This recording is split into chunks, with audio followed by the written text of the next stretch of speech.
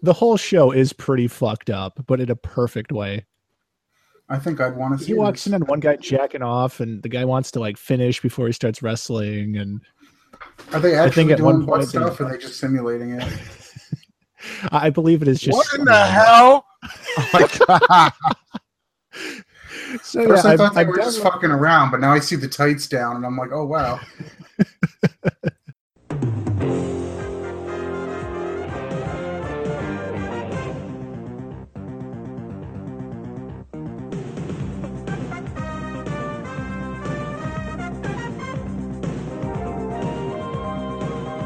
Welcome to another edition of Project Rewatch. We continue to steam full speed ahead toward the Volunteer Slam, or whatever Bob Caudle chooses to call it, because he fucks the name up quite a bit. I am your host, The Crust, a.k.a. Crust Mantel, joined as always by the one and only Bob Cuddle. You remembered. I'm so I proud. have a good memory. And the one, the only Flying Jew Cornet. Oh, it's the Flying Jew Cornet now. All right.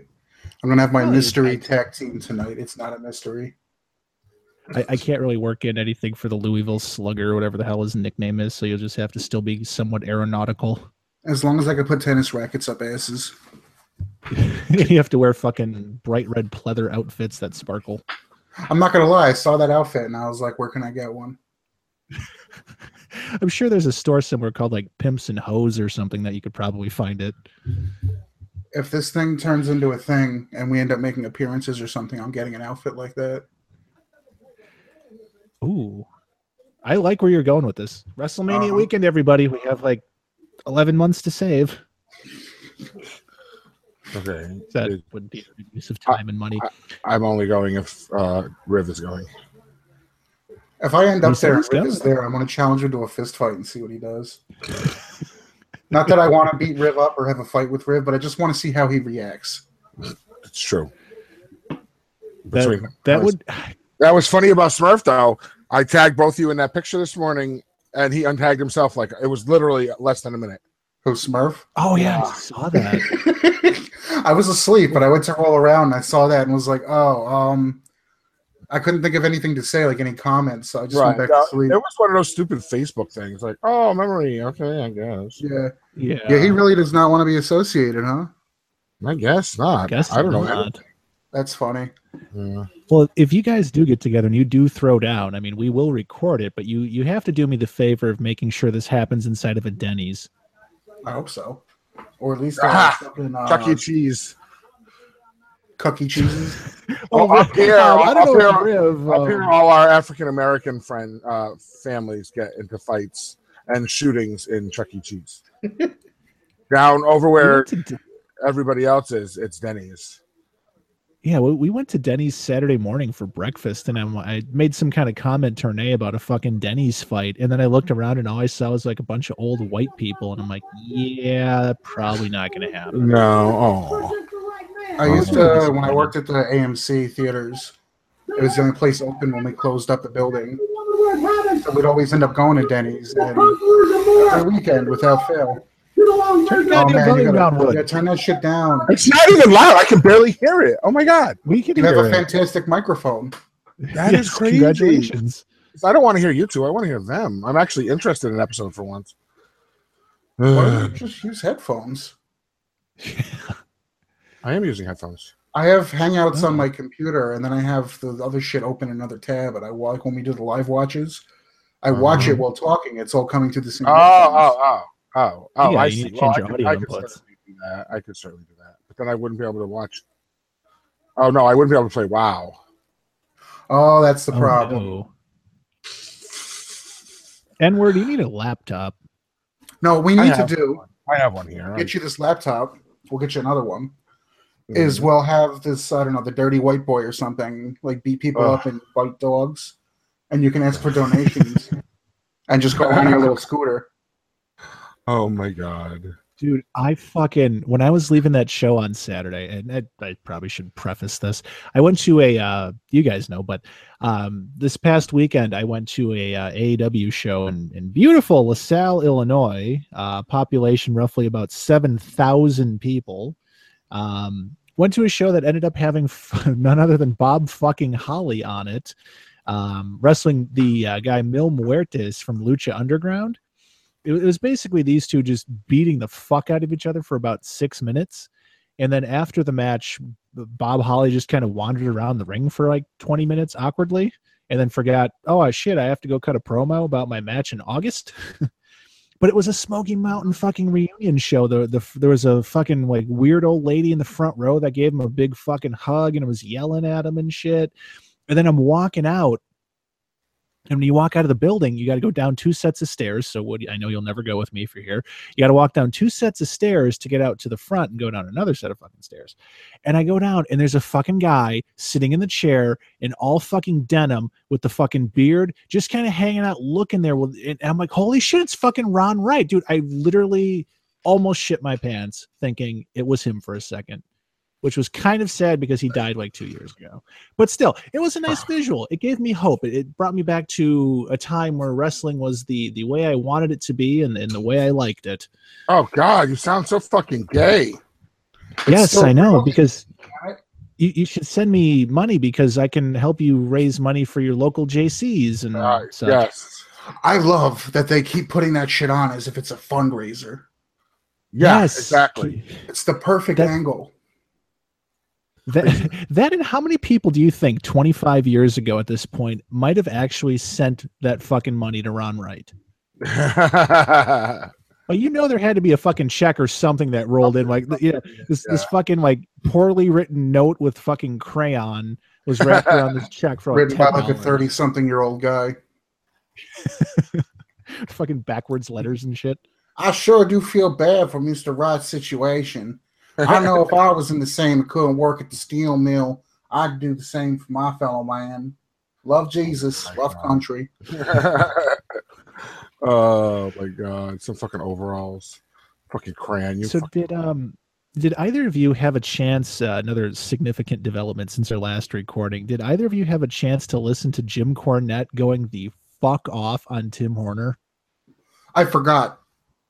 It's out there on YouTube for anybody that wants to pull it. I mean, it's like a 30-minute rant, so I'm not going to splice and put anything in this. But he kind of tells us this whole story of Tim Horner and Smoky Mountain Wrestling, which the start of it was Tim Horner in WCW. Tim Horner was working dark matches, and he was a job guy. And Cornette wanted out. So Horner comes up to him and basically says, well, in Tennessee, I can get some guys together and we've got about $40,000. We can start this company if you want to do it. Cornette's like, that's not even like 2 tapings worth of money, but thank you, So he basically gives Tim Horner a pity job thinking, okay, Tennessee, you might help. You might get a few people in there because you think you're some kind of local celebrity. Whatever. And then eventually we're going to open a wrestling school and we're going to have you actually kind of train and do things like that more so than be, face of the company kind of guy. So through the course of this diatribe, the highlights really were Tim Horner was fucking some girl on the side that worked at a bank and that really, really wanted an office separate from everybody. And Cornette's theory was, well, she wanted the office separate so Horner could just go there and fuck her whenever. It turns out when Cornette finally fires Tim Horner, Horner steals a $400 fax machine, an $8,000 ring truck, and never speaks to him again. Never spoke to him again after stealing the ring truck and a fax machine. But apparently during his tenure as well, Rick Rubin, who was financing the majority of Smoky Mountain Wrestling, would call Jim Cornette on almost a weekly basis and saying, quote, why the fuck is Tim Horner on my television? White Lightning himself. And he was particularly fond of the music video from our last episode. He fucking busted Cornette's balls pretty hard about that one too. Cornette's take on it was why did basically they put that on there if Cornette hated him? Basically just he needed to fill time is what he said, which is our whole theory. I mean, he kind of confirmed something we've been saying, throughout this whole fucking thing is they're just killing time. And Rick Rubin's like, maybe you could have shown about 30 seconds instead of letting it go as long as you fucking did. And Cornette's like, yeah, probably. But he was thinking that Horner would help him in Tennessee a little bit because he was kind of a local celebrity, but what he drew wasn't worth it. And, Tim Horner apparently just started to think, he was the hot shit in Smoky Mountain. He would start actually like telling people that were out there like selling their merch and shit that the office was going to start taking percentages of the merchandise sales that the guys were doing at the tables on their own, that the office was going to start like taking cuts out of that. And apparently the reason he did that was because nobody was wanting to buy his fucking foam lightning bolts. So he was trying to dissuade everybody else from selling merch too, so more people might buy his foam lightning bolts. That's pretty fucking dumb. It's actually ongoing problem I see here is if they had concise fucking writing and they were on the same page, they wouldn't have to fill air with music videos because they could fill air with promos and build things, and maybe they'd have better merchandise that people gave a shit about. You have a point. But I really do recommend going out and finding that. It's not hard to find. I think it's on YouTube. It's like Jim Cornette's epic burial of Tim Horner or something like that. But everything's got to be epic now on the internet. Of course it does. But you would think with the way they're kind of shoving him down everyone's throat, in these long ass video packages, you would think like, he must have been like in tight with Cornette or something like to get that kind of a fucking push right away. I mean, Christ, he's terrible in the ring. He doesn't even have the best fucking mullet on the show. He has zero redeeming qualities. He's literally useless. He can't talk worth a fuck, and wrestling is 50% talking. At least for the product that we see. I don't know about the behind the scenes shit. Oh, Cornette addresses that fucking thing too. But yeah, so I would definitely take a moment out of your day if you haven't listened to it already. Go find that on YouTube. It's fucking great. It's on his podcast too. Whatever, he's got two. I don't know if it was the Jim Cornette's drive-through or the Jim Cornette experience or whatever the fuck it's called. But they clipped it out and put it on YouTube for everybody's convenience, which is nice. But, had I known you guys were actually going to watch these episodes right now or, shortly before we recorded, I do propose anybody out there that may want to take a look. These episodes are probably on YouTube somewhere, and we have something in the works possibly to maybe have a little watch along with us someday if I don't get copywritten to death. But I have a challenge for the both of you and anybody that's listening to this that can find these episodes. We need to have a drinking game. Because something jumped out to me on these two episodes. For some reason, these two got me as opposed to all the other ones we've watched. Did you ever notice how much Bob Caudle always says fans? Oh, yes. Yeah, quite a bit. Every time. Fans, we have a great show. Fans. Fucking take a shot every time he does, and like 10 minutes into the show, you'll be fucked up. It's funny because I was actually thinking, we never discussed what great opening music they have. I discuss it all the time. I go crazy. It's the intro music for this podcast. Literally every episode. Dick. Oh my god. Well, I don't listen to the show. Yeah, I don't either. Well, I listen to it because I edit it together, so I guess I technically do. But so what you're telling me is I'm the only one that listens to the podcast that I'm on. Out of the three I listen to the whole thing when I edit it together. Does that count? I don't download it afterwards. Okay, I mean, I do. I put them on my phone and I listen to them while I'm doing shit to make sure it came out well. Well, yeah, I do that too, but I do that while I'm editing them. So I probably end up listening to it like at least twice. No, I just have faith in your abilities. Yes, blind faith. Which I routinely let you down every couple of weeks. Do you ever just listen to the episode and think Cornette and what's his name? What's the co-host name? Bob Caudle? Racist. No, not Bob Caudle. The other one. The racist? Dutch Mantel? Dutch Mantel, yeah. Do you ever think that it's actually that him and Cornette sound very much alike? Next time, don't watch it. Just listen. It's insane. Speaking of racism, I heard an interesting story. Oh, okay. What? No. It actually will occur probably a little bit toward the end of Smoky Mountain in general. So, we have about 3 years of content to watch. Mm-hmm. But apparently toward the end in like late 94 or like maybe early 95, there's apparently a very big riot at one of their shows, which is impressive because they were drawing, hundreds of fans at that point. Apparently it was sparked by Cornette getting a little physical with one of these security guards in the building and a big fight breaking out. Apparently, Mr. Cornette used a word that the African-American community really is not fond of. And it sparked a huge fucking riot in West Virginia. Oh, nice. So then Cornette writes to The Observer, which he did quite a bit at the time. He writes into Dave Meltzer and goes in this big whole long spiel. It's basically a promo, but he wrote it out. And he mentions that this riot in West Virginia was started because someone in the crowd, or somebody called this security guy in the crowd a certain N-word, and that sparked the whole shit, conveniently leaving out the fact that he was the guy that dropped the N-bomb that started the fucking riot. Wow. So yeah, shit's gonna get interesting. I mean, we don't even have to wait for the mummy. I mean, there's gonna be all this little shit that's gonna pop up. I mean, Jesus Christ, Dixie Dynamite. Oh my God. There's a point in this later where I double cringed, and we'll get to it when we get to it. But I a certain Paul Orndorff thing. Oh, I think I know exactly what you're talking about. What the fuck is that now? That's my ringtone. God damn you. Couldn't do anything about it. Anybody calling me? Put your phone on mute. Never. My phone's in the other fucking room. It could be a hot date, right?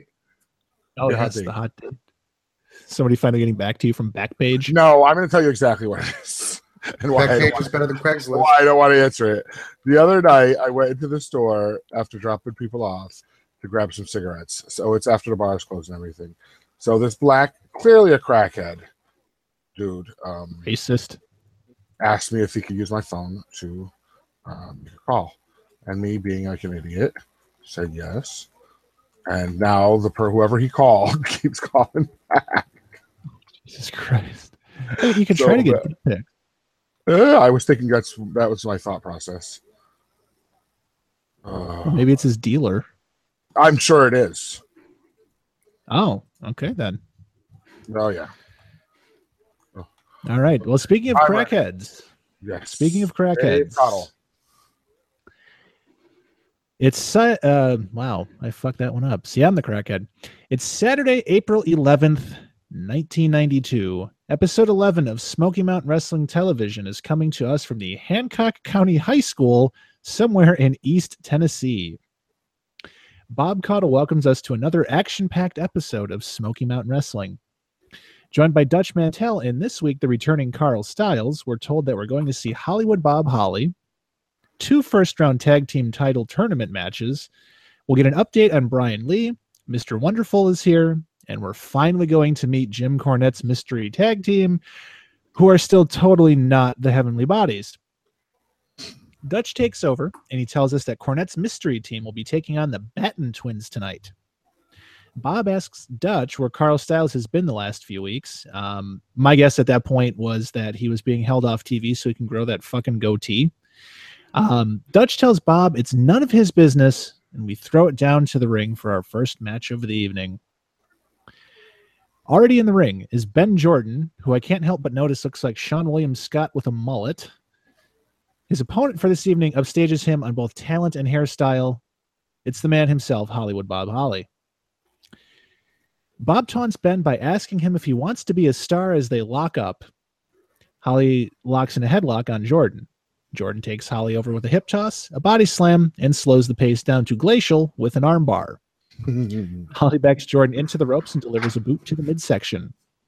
Holly hits a snap suplex and starts berating Jordan again. At this point, Holly just straight up starts choking Jordan and slams him face first into the turnbuckle. Holly hits a body slam and covers, but only gets a 2 count. Holly sends Jordan into the ropes, drops him with a back elbow, and covers for another 2 count. At this point, Dutch mentions how great Bob Holly and Julia Roberts look together at the Oscars as Holly grinds Jordan with a chin lock. Dutch makes a comment about beating off 3 or 4 guys in the tournament as Holly hits a backbreaker. Are we doing phrasing? Is phrasing a thing? Yeah. I don't know. Did you catch that little Jim in commentary? Your thoughts on Bob Holly beating off 3 or 4 guys at once? That's not the only one. I mean, there's other ones, but that one I missed. I did miss that. I'm surprised. My TV is usually so loud. Yeah. I've got a couple of these that I just started writing the quotes down for. And that's one that I fucking missed. We need to start doing a fucking thing on like Twitter, Dutch isms. And actually tagging him in them till he blocks us. We could just take all of these fucking quotes when we get them and just post them on Twitter and then tag the people in it that are involved. A lot of them are Dutchisms, but he's not all of them. I got a couple fake for you. Caudle Twitter that just tweets the word Caudle. Jeez, just answer the phone. Put it on speakerphone. I'm not. I'm actually turning the ringer off. Oh. It's not him this time. Yeah, no, it's not him. All right. Well, if it's not the drug dealer. Yeah, no, that's every 15 or 20 minutes.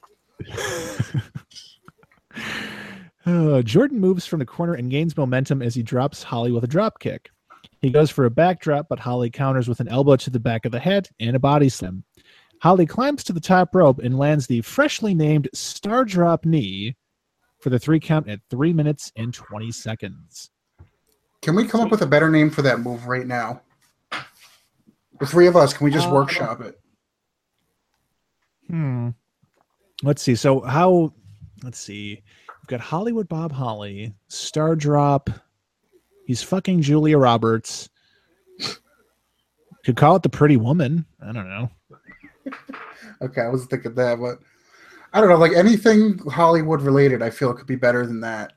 I mean, he could have did a 5-star knee press. Oh, yeah, that's true. 2 thumbs up. We could have come up with something better. I think if we could workshop something better in like 10 minutes and they came up with that, it would be phenomenal. Star Drop. Sounds like a fucking drink. It sounds, yeah, it does. God, what else? Yeah, what could we come up with? Now I'm starting. I'm like it's something, right? You guys should be excited. It's so warm in my room. I'm taking my shorts off. Oh, let's Google Hollywood terms. Yeah, let's see. I know Google didn't exist when they did this, but Hollywood glossary of terms. Let's see. Tennessee. Above the line, act against agency agent. Antagonist. Ooh. Bible. Oh yeah. Ooh, the bidding war. The bookend. Nobody would get that. Development hell. There we go. That's a good tag. That's actually my favorite. I mean, the climax. I gotta call it like the high climax or something. You know what we need? We gotta get fucking Mongi on the board. He'll tell us. Ooh, the 405. That could work. I would have just called it the Deus Ex Machina. Ooh, how about the green light? Green light's even fucking better.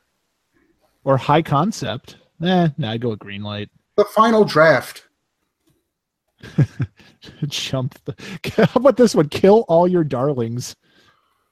Oh yeah, that's wasn't that also known as the final solution? Totally at WCW. It actually, believe it or not, it actually was. No, that's actually that's a Hollywood thing. He's right. Yes. They used to call that the final solution, like to the problem. Yes. And that really didn't fly after a while. No, something they said that reminds me.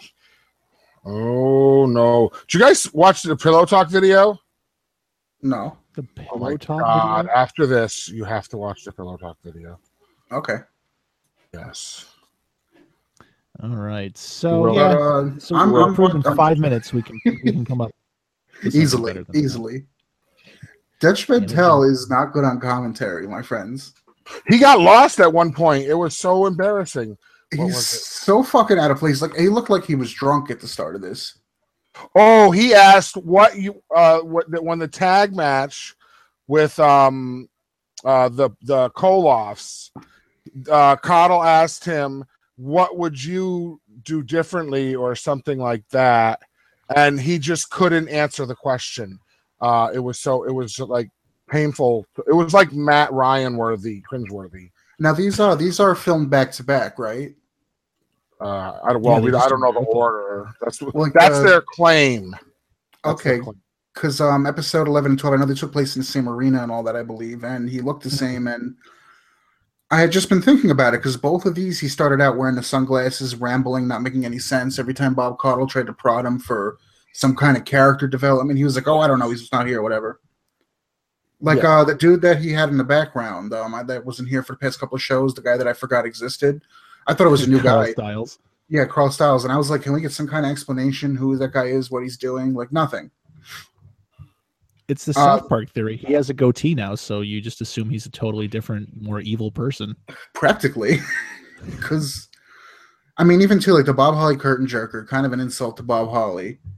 It was good to see him wrestle, though, at all, because he usually doesn't. He just comes out and says some shit and leaves about Julia Roberts. It was actually a good start to the pay-per-view. Holy shit. It was a good start to this. I love he's talented. I love the character. They kept saying he was undefeated, and I was thinking in the back of my head back to the Dutch Mantel thing from before. How can he possibly qualify if he doesn't wrestle enough? This kind of swings back around as he's only undefeated because he's only wrestled like 3 times. Right. Makes perfect sense. I don't know. It was a good start, and I was very, very optimistic about this. So that had me worried. But Dutch Mantel's fucked. Like, he's totally out of it. I don't even know why they keep him on the mic. Yeah, the next episode though is my favorite with him, just for the simple fact of when he blurts out about the 80th time of being asked where Carl Stiles was, he just goes, "I don't know. He was drunk or something." Like, oh, okay. Yeah. Like he kept saying when they were like, "Where was Carl Stiles?" He was just like, "I don't know. He's not here. I don't know. He wasn't around. He was doing some stuff." Like, prime time for you to develop this guy into something, and you're like, "I don't know." Why can't you just be like, "Oh, he was out training. He was wandering the streets with the dirty white boy." Exactly the analogy I was going to make there. I mean, we have the dirty white boy getting thrown into back alleys and biting police dogs. I mean, it doesn't matter. Say something.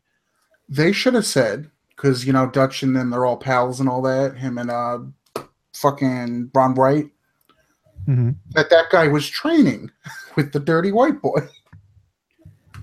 Anything at all would have worked. He was at Denny's picking fights. Give me something.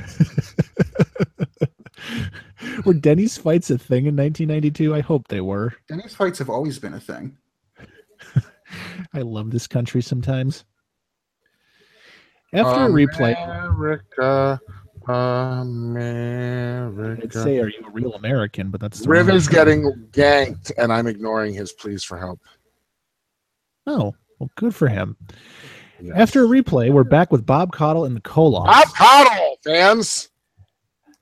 Bob asks what they're doing back and if they've paid their $500 fine. Ivan says they're glad to be back in Smoky Mountain Wrestling. Real heel thing to do.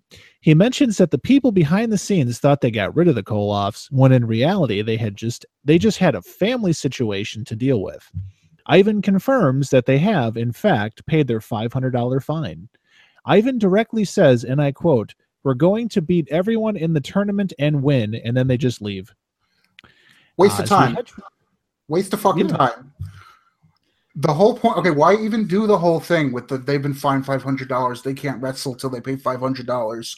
All that kind of shit. Oh, then they paid their $500. They're going to wrestle tonight. Well, but they had a family situation. That never comes up again. I didn't even catch that when I was taking my notes. Yeah, I was literally like, okay, they just. I know. I thought it was personal situation. Okay. So were they gone because they were suspended over, until the fine was paid, or were they gone because they had a family situation? I think. Which is it? Well, this is not the first time they've said family situation. When they disappeared last time, that happened. When they got involved with that other guy, the tall fucker. I can't remember his name. Yeah. They were basically, the whole thing they left off on the previous episode was, oh, they're not going to fucking wrestle again until they give me $500. Right. Magic number again. But, they just can't, we paid it. Like, build up on that. How about they wrestle anyway and they win, but that doesn't count because they didn't pay the $500. Like, if you're going to run with this $500, precisely. Oh, we're not going to pay and we're still going to show we're the best wrestlers ever, even if our wins are invalid. Like, do something like that. If you're going to keep pushing this $500 thing to the point where it's a fucking meme on this podcast, Why not build something out of it? Hashtag $500. Yeah, see what I like? It's consistent enough. Run with it. We need T-shirts with that too. That the pile drivers. I'm telling you, that legalized pile drivers are the Paul Orndorff thing. As we head to our first commercial break, we're promised that the important next. Oh, wow! I fucked that note up. We're gonna hear from Bob Armstrong or whatever. Fans, we're gonna hear from the commissioner coming up next. If you want some fundraiser shit in your civic center, et cetera, Sandy Scott. You know what gets me though? You know what really got me? It gets me. Well, what got me about that is that they're talking about let's have an event at your civic, whatever, or your police benevolent association or whatever, right? So these are usually little, shit box, right venues. But then they're talking about having this tag team tournament at the Nassau Coliseum. Does that make sense to you? Did they shell out extra money for the Coliseum? Well, you mean the Coliseum that had the last 4 shows that we watched in it? You talking about the Knoxville Civic Coliseum? Is that big place right now? No, it's not very big. No, this is a high school gym. I looked it up, dude. Oh, it's not that big. I'm sorry. Maybe because Coliseum. I think maybe they should stop trying to act like they're bigger than they are. Yeah. Instead of making it out like they're the greatest shit ever when they're clearly not, play to your strengths. Okay. Why don't you pretend you're a little grassroots thing? Yes. Well, wait a minute. I mean, the Knoxville Civic Coliseum actually will hold 7,100 people. See, they're using lighting. If you watch episode 12 again, but if you watch episode 12 again, you can see how they use the lighting to fool you to thinking there's more people there than there is, because it can hold it. It doesn't mean there were that many there. Yeah, precisely. As opposed to the 200 that are there now. Yes. They don't even say that. I would tell people that this place was huge if I was going to fake it out and make it look like it was bigger than it is. Well, one way or the other, they need to go. Better. But let's look at some upcoming events. We have the WWE Live on Saturday, May 27th. There? Yeah. I was right. Gabriel Iglesias is playing there in October. Oh, Lord. Here we go. The Knoxville Firefighters Association is having a fundraiser on June 4th. Kansas is playing there October 27th. I know what day I'm not. And what is this? The Legend of Zelda Symphony of a Goddess is playing there on Friday, November 17th. That's an excellent show. Okay. So yes, and it's also the home. He's like, okay, but he's sitting here slaying dragons in his group chat. You can't have it both ways. I love Zelda. Okay, I was going to say, you can't stand up off the line and look down at us. I just don't know how I feel about Zelda opera. It's not opera. It's like it's take a hot date. It's also the home of the Knoxville Ice Bears. Sub-Zero. They play the Southern Professional Hockey League. We're a little ahead of ourselves because we didn't get into the whole the thing that they're about to say about the Volunteer Slam. But I also looked up the Knoxville Civic Coliseum when they said that. So I don't know. Do you want to do that little part and then I'll just get my shit, or do you want me to just throw it out? Yeah, just throw it out. Okay, because at the time of when they were talking about this and they were saying, you know what? No. You should go on and then I'll work it in. Do your part. All right. So back at the announce table, Caudle gives us a brief introduction to pre-recorded comments from Commissioner Bob Armstrong about the upcoming Volunteer Slam. Bob assures us this is very important, and he sends us to the video. Commissioner Armstrong's big announcement is the Volunteer Slam is now on May 22nd. The reason for this change? He's been swamped with phone calls, videos, and cards from, quote, the Japan organization that want to come here and watch them crown a champion. He also mentions that in addition to the heavyweight title being decided that night, the tag titles will also be decided. As Commissioner Armstrong further displays his belief that leading with the biggest news first, he also declares that this will be the biggest night in the history of professional wrestling. He also does mention that there may be a talent exchange with Japan as well. Wait, I'm sorry. Okay, I actually have the quote because this is what made me Google the shit. He said it was the biggest night in professional wrestling history for the Knoxville Civic Coliseum. Which says absolutely nothing, considering the only thing that was wrestling related that happened in that Coliseum until afterwards, because you just said about WWF, was Smoky Mountain Wrestling. So what he actually said was that this is the biggest Smoky Mountain Wrestling moment that you will ever see. Yes, ever. Apparently. The two greatest words in the English language, default. And then when he was saying he had to cooperate with the Japanese people, it basically sounds like there's a problem. Like the Japanese people, the Japanese corporation or whatever. What did he call them? The Japanese... No, not even the Japanese. It was the Japan organization. Okay. Cooperate with the Japan organization sounds like they're making some unreasonable demands that he's trying to abide by, which makes me think that they don't want to be in Smoky Mountain Wrestling. He wants them there, and they're making it very hard for him. Little slip of the tongue there. Literally. I'm curious if we would actually see, like, if they would just let a fucking character roll in and call him, like, Hirohito or something, like, really insensitive. I wouldn't put it past him. Because, I know I cut you off on it, but... He then says, "Oh, you ain't never seen no wrestling like you've seen the Japanese wrestling. It's pretty good. It's really up there. It's almost as good as Smoky Mountain Wrestling." That fucking killed me. Am I ahead of you? Or? No, you're fine. Okay, because I'm picturing like fucking Great Muta and shit and Tiger Mask and that kind of garbage. And then I'm picturing White Lightning doing this. Like, how do they compare? Well, fucking Muta ain't got no natural bridge.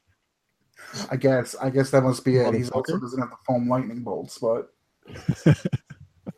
yeah, all Muta can do is blow mist on some chick's crotch and have her give birth to a sumo wrestler from an egg. I didn't know we were going to talk about that kind of stuff.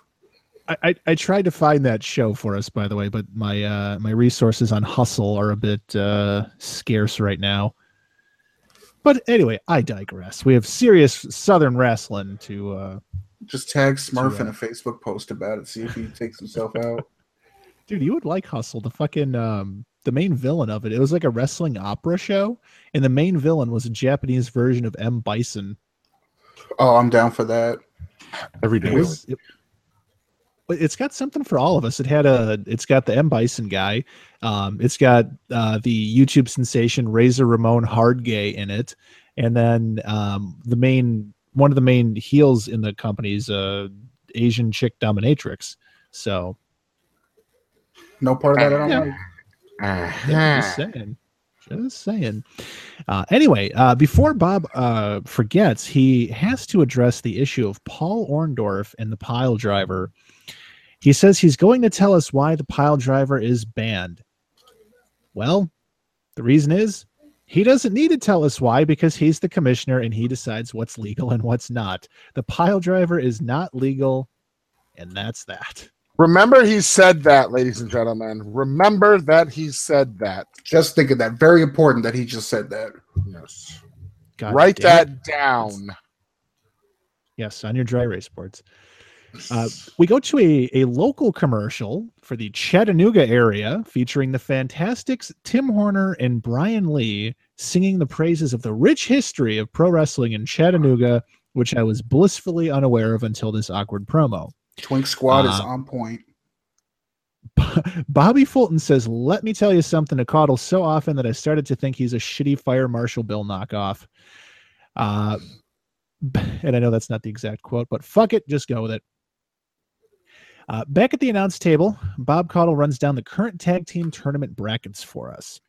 We're going down to the ring for another first-round match. This first-round match is featuring... Sorry, I got to say it again before I forget. I know I'm going to get stopped doing this. I'll stop doing this to you, but those zebra pants were fucking on point. The fucking Zubas? Zubas? And I like how the guys had to say that they were big fans of wrestling, despite the fact that they are fucking wrestlers, Mr. Fulton. They're fucking faces in general. Like, I'm looking at this. These guys are terrible on the mic. Are you the four blondes, right? Yeah, the Twink Squad. Yes. Yeah. Yep. One of them's talking. The other three of them are busy looking like they're trying to remember what they're supposed to say or come up with something to say. Right. They get their turn, and then the ones that already talked are just kind of staring there, like looking bored and confused. Like, do I still have to be here? Now, I bring that up, and I only cut you off about that because that's an ongoing trend in all of these promos.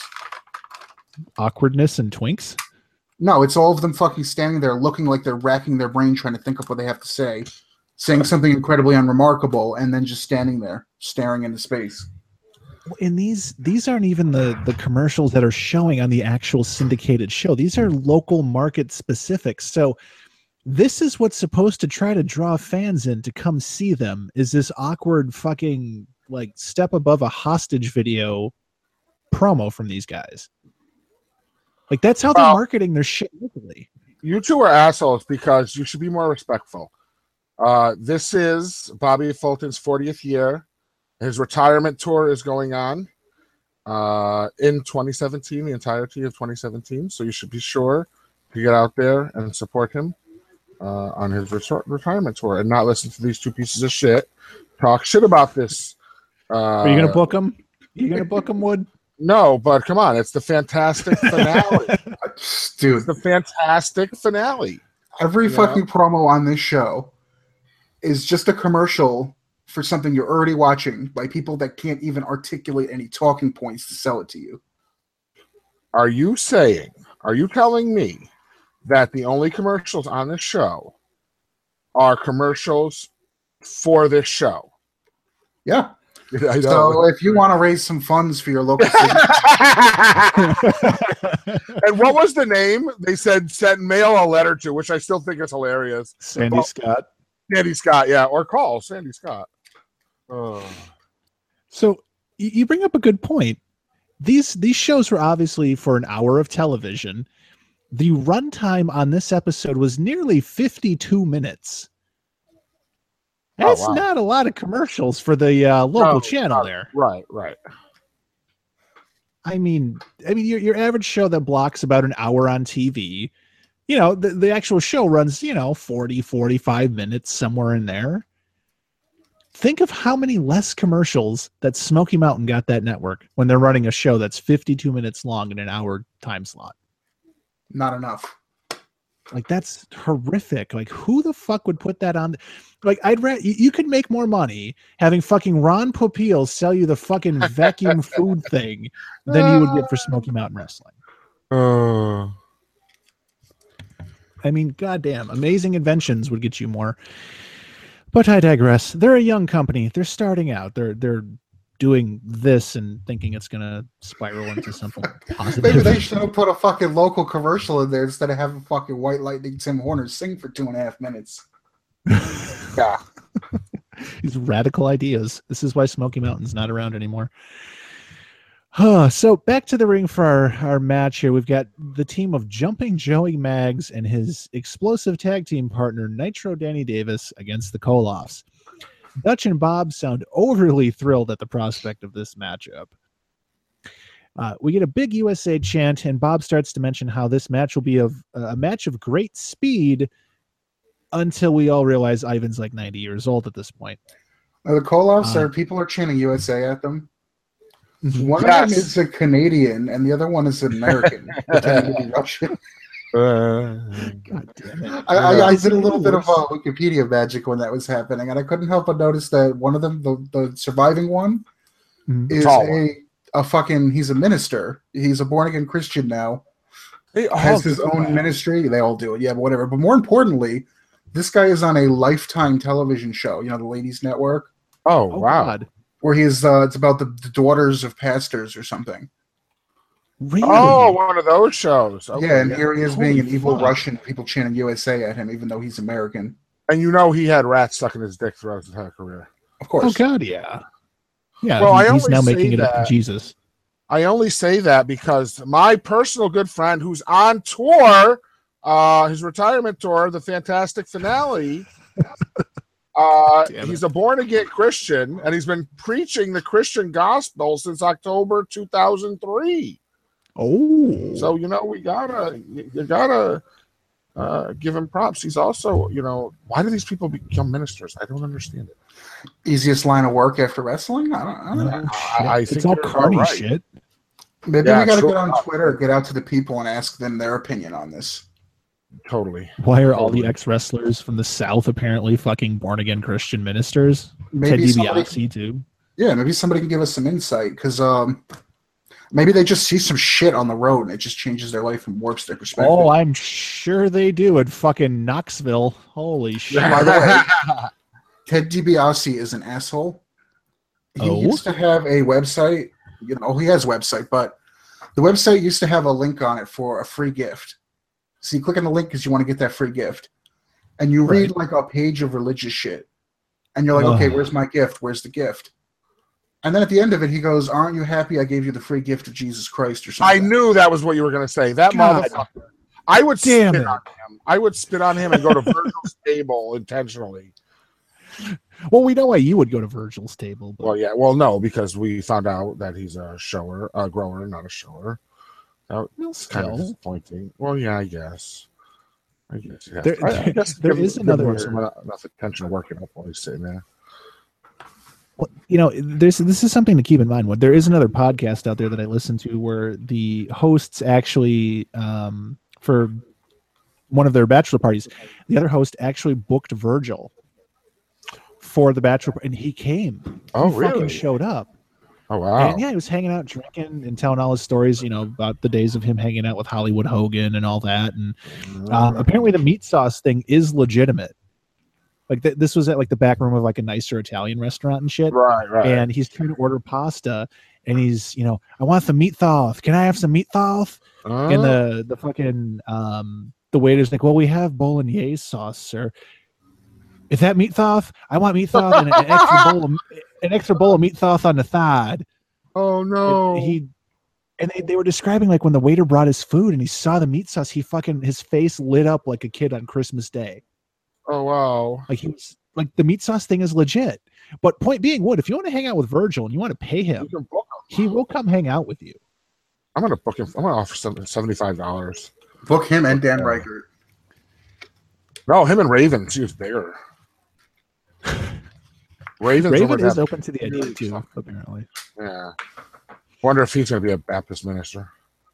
Oh God, yeah. Somehow when he has a fucking 2-hour podcast with Billy Corgan discussing JFK assassination conspiracy theories, I really don't think that's on the agenda anytime soon. You're so mean to me. Anyway, so I wanted to ask you guys this too, about back to the USA chant and the Russian. One more thing. I'm sorry. The Wikipedia, when I was looking for the Koloffs, that's a point I forgot. We got a sidetrack with Ted DiBiase being an asshole. The Wikipedias for the Koloffs never mention Smoky Mountain Wrestling. Really? Oh, wow. Goes down their whole fucking history and their career in wrestling. The Smoky Mountain Wrestling does not come up once. That's interesting because my good friend Bobby Fulton, who's on the retirement tour called The Fantastic Finale, which is going to end in 2017. So make sure you get out there after 40 years of wrestling. The funny thing is they do mention it, and his shoot name, of course, is James Hines, and he was in Ohio, was presenting Big Time Wrestling, which was the precursor to Smoky Mountain Wrestling. Some shit there, guys. It's according to the Wikipedia. Bobby Fulton. So how long have you been attracted to Bobby Fulton? I'm not at all. I looked him up because there's this. I think it's Bobby Fuller, but I was thinking his name was Bobby Fulton also, and it is Bobby Fuller. Bobby Fuller was a singer, the one that did "I Fought the Law" and "The Law Won." Uh-huh. I don't know if you guys know the circumstances of his death. He probably needed a Baptist minister, but is it as good as Bob Crane? Almost as good, because it's a conspiracy also. The idea was that Bobby Fuller was found dead in an automobile parked outside his Hollywood apartment. They never did an autopsy on him, but his face, chest, and side were covered in petechial hemorrhages, probably caused by gasoline vapors and the summer heat.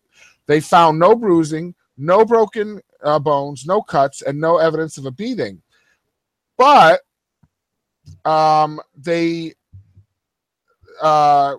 both accident and suicide are checked on his death certificate, but with question marks, not actual check marks. Accidental suicide. Accidental suicide. Well, exactly, because he died from liquid gas inhalation somehow.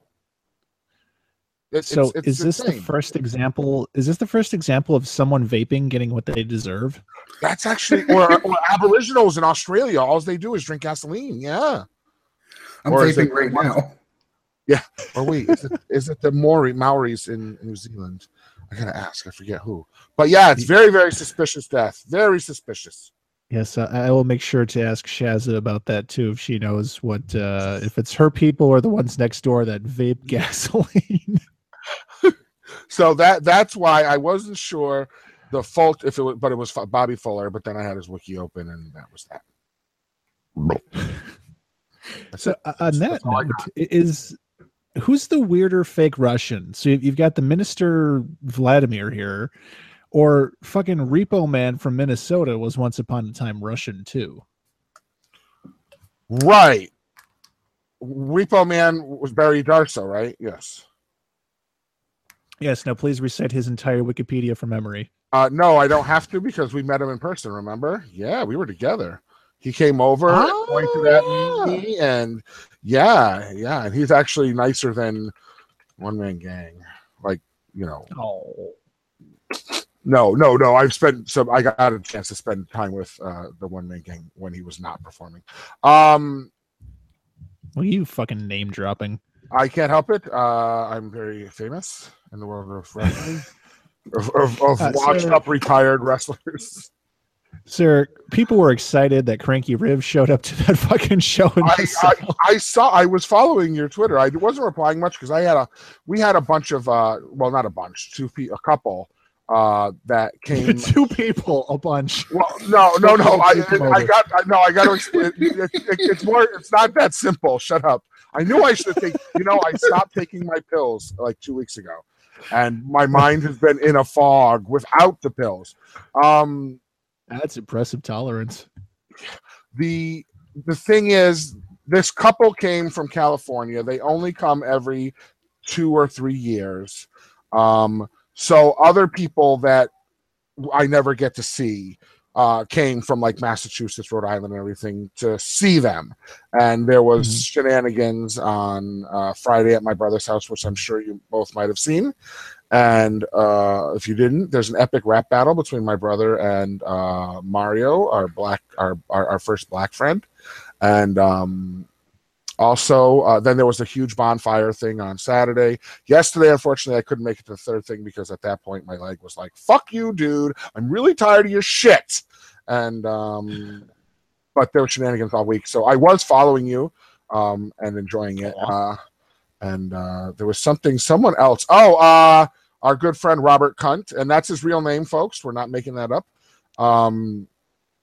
Was messaging me on Messenger. Ha, ha, ha. And I'm not making fun of you, Robert. I'm just reenacting how I see you doing the ha ha ha.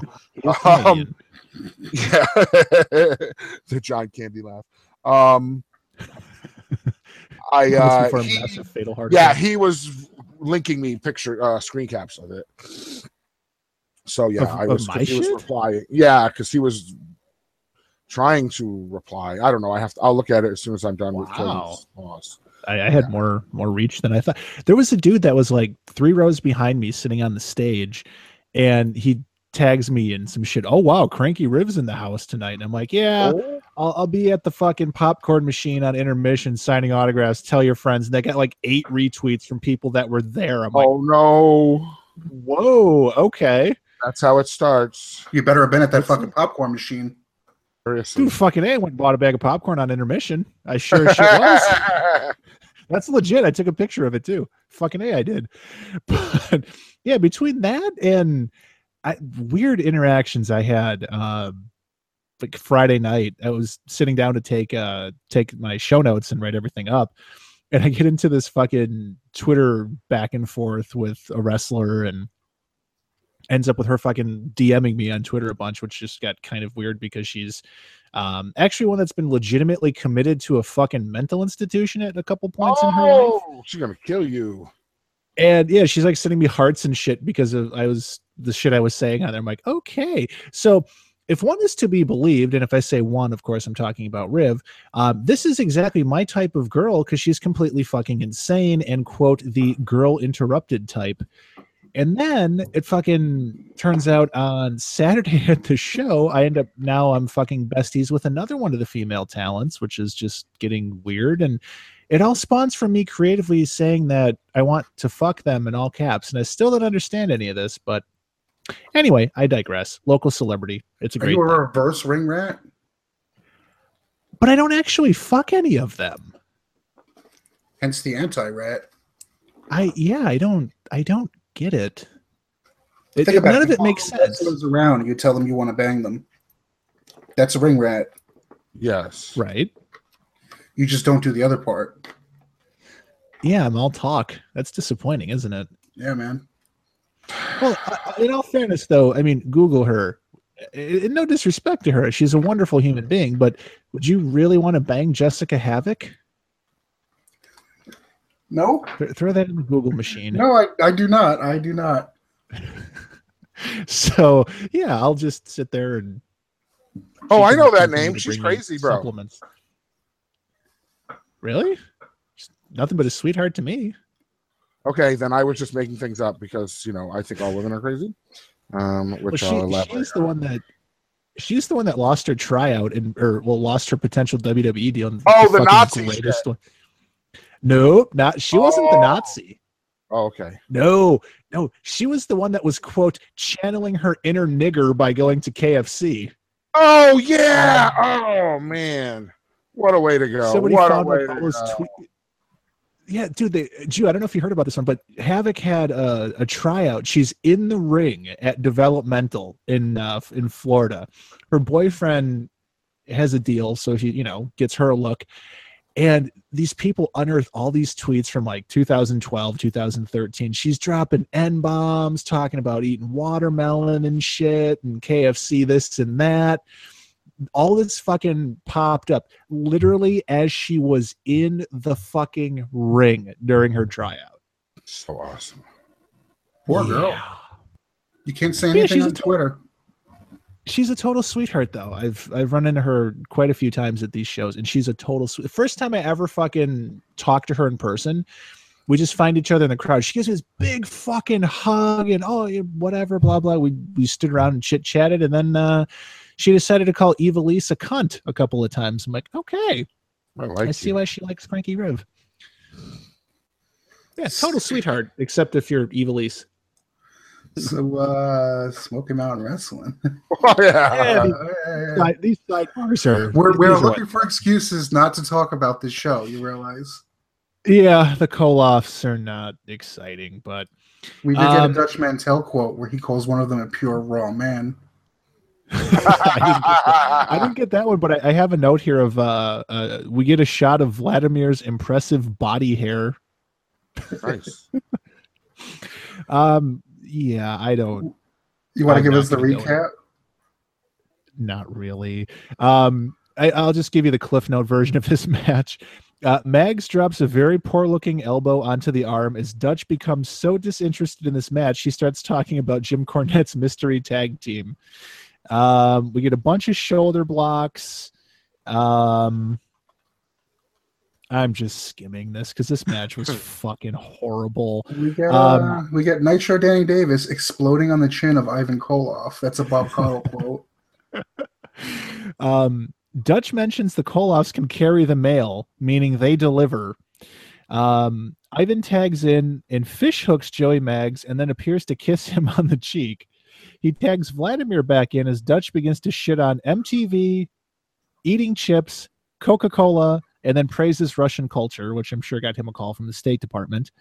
We got Caudle just basically explaining how tag team wrestling works. He was like, yeah, you gotta beat the guy up and you gotta tag the other guy in so you stay fresh and then tag back out. I was like, okay, thanks. Caudle overuses the term explode, which jinxes Danny Davis into being caught mid-cross body attempt.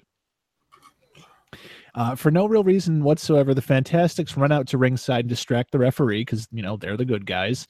Bobby Fulton sucker punches Vladimir. Danny takes advantage and gets a 3 count for the surprise win at 7 minutes and 21 seconds. Sir, that was a 2 count with a foot on the rope and no ring bell.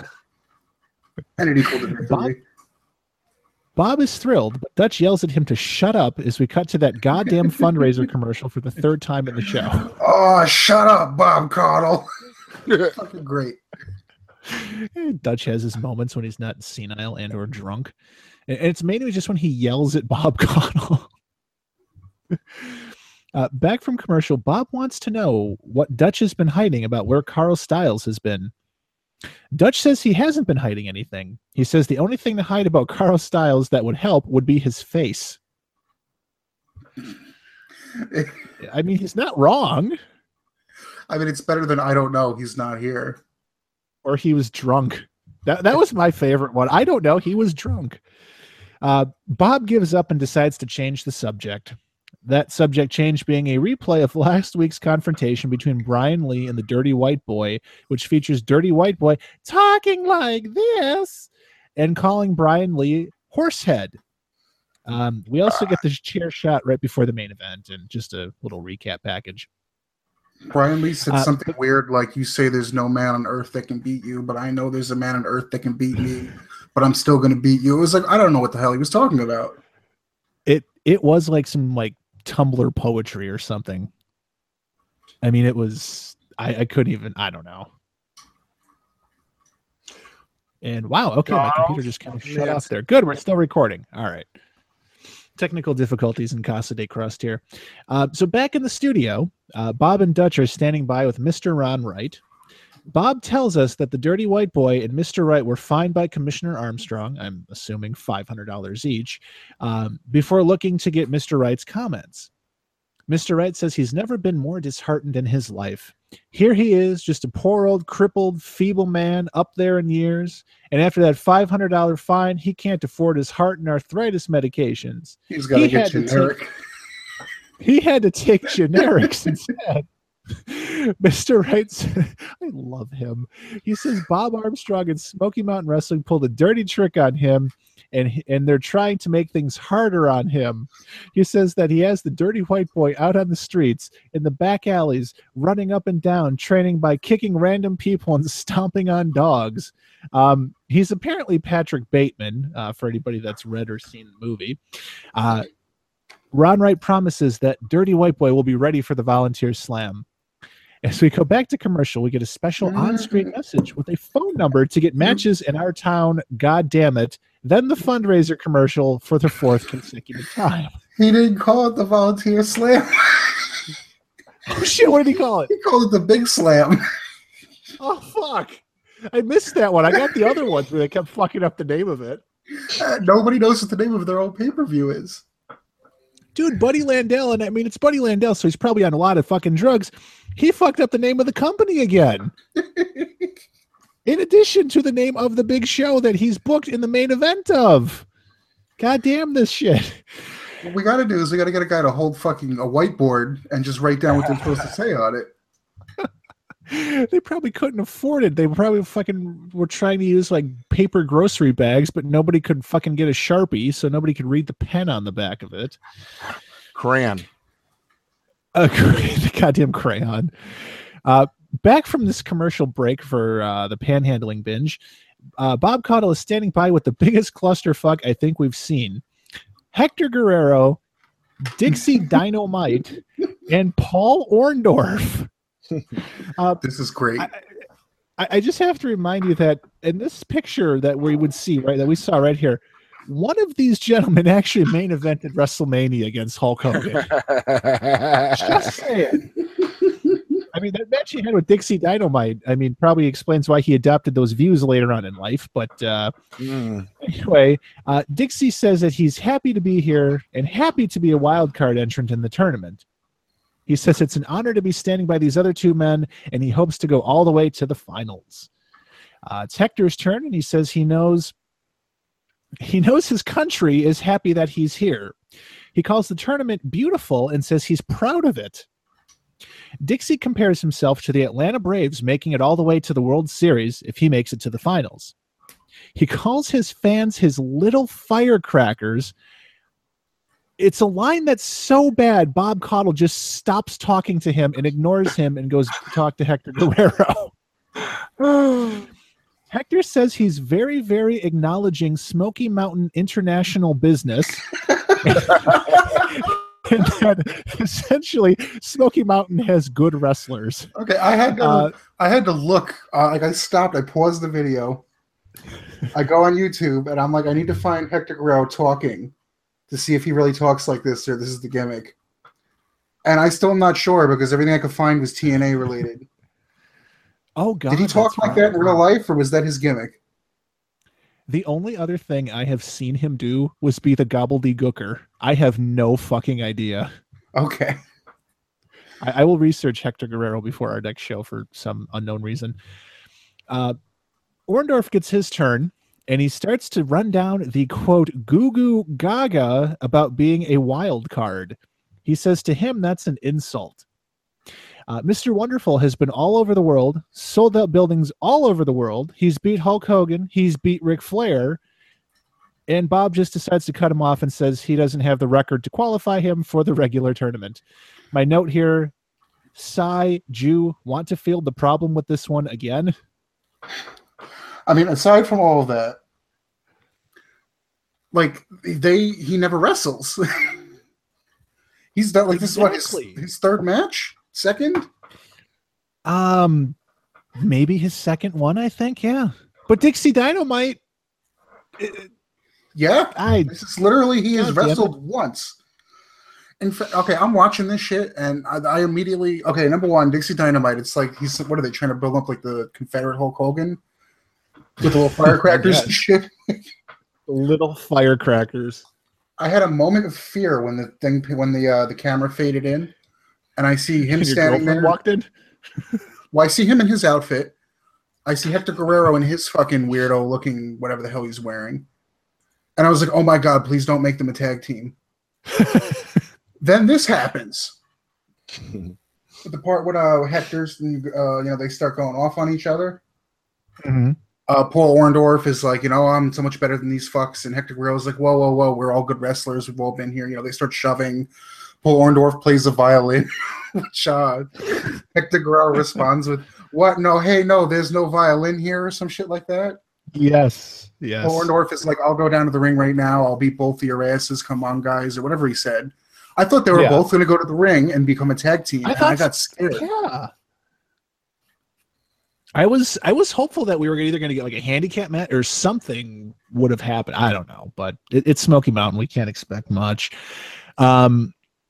So Orndorff, speaking of that challenge, Orndorff starts going off on the crowd. He tells them that he's already proven himself. There's no doubt about it. He's the best. He says he can beat both of these guys because they don't weigh as much as he does. Not a good thing. Orndorff pokes Hector, which leads to a shoving match. Orndorff starts complaining about the pile driver being banned again randomly. He says that Bob Armstrong is worried that he's going to hurt somebody, and you're dadgum right he's going to hurt somebody.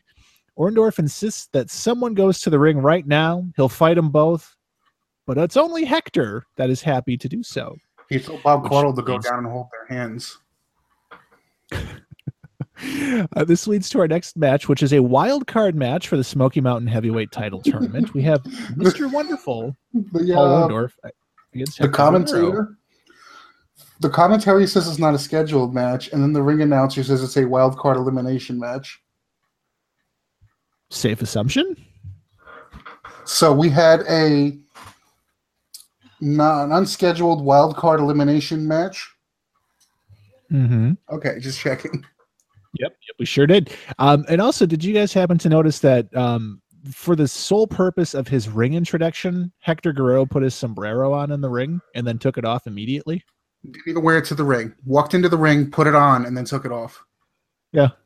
Like, just for some, I mean, why not? I guess it looks cool. He's proud, heritage and such, La Raza or whatever. But also during the introductions, and Jew, you know what I'm going to talk about, Orndorff decides to grab the mic. Weighing in at 250 pounds, from Atlanta, Georgia, Mr. Wonderful Paul Orndorff. Hey, Hector, you know what a Reba means? Huh? It means swim a little faster, the border guards are coming. He asks Hector if Hector knows what Ariba means. Hector says yes. Do you know what it means? Orndorff says yes. It means, quote, swim a little faster, the border guards are coming. Oh my God, I didn't see that. I wasn't even handed the mic. This is what happens when you guys tell me to turn my TV down. See, you're dicks. I just need to let that comment sink in. I mean, okay, it's 1992 at this point. I get it. Elian Gonzalez wasn't a thing yet, right? But holy fucking shit. There's a reason that fame. when I take notes for Smoky Mountain Wrestling, I close my office door and I shut my window and put headphones on. Is it out of shame? You don't want anybody to know you're watching this? Yeah. And then that prompts Hector, I almost said Eddie, Hector Guerrero to roll around in the ring. Like on the floor. I'm surprised nobody called him a fucking jumping bean or mentioned the jalapeno roll right there. That was actually my next jalapeno roll, because they don't say it after that. That's true. We'll have to see going forward. He didn't hit the jalapeno roll, spoilers. That was actually my next note. Hector begins somersaulting around the ring for some reason to start the match. Bob calls this something special, and for me, based on that fucking comment, I would agree. This is definitely something special. The two tie up with Orndorff getting the advantage and going behind with a waist lock. Guerrero uses his quickness that Bob likes to talk about to escape and the two lock up again. Hector takes Mr. Wonderful over with a snapmare. They just say, fuck it, get up back to their feet and lock up again, and Hector grabs a side headlock. Orndorff shoots him off the ropes, and Hector flips over a backdrop attempt. He rolls Orndorff up for a quick 2 count before Orndorff bitches at the referee for missing a handful of tights. Randomly, we're introduced to referee Mark Curtis, who's making his debut tonight in Smoky Mountain Wrestling in the middle of this match. Because why not? Back in the ring, after this profile, we're back in the ring. The two tie up again with Orndorff pushing Hector back into the corner. Mr. Wonderful takes the advantage with hard rights, stomps, and a boot across the throat, which Bob confuses for a knee for good measure. A knee strike, snapmare, and an elbow drop are followed by a front face lock by Mr. Wonderful. Dutch, at this point, says that Orndorff has 6-5 odds of winning this match. Wood, is that good or bad? Help me out here. That's great. That's great. Okay. Actual Dutch is great, behind. sarcastic great. Can you repeat that, please? 6-5 odds? 6-5 odds. Okay. Yeah, what's that mean? That's good. It's like that.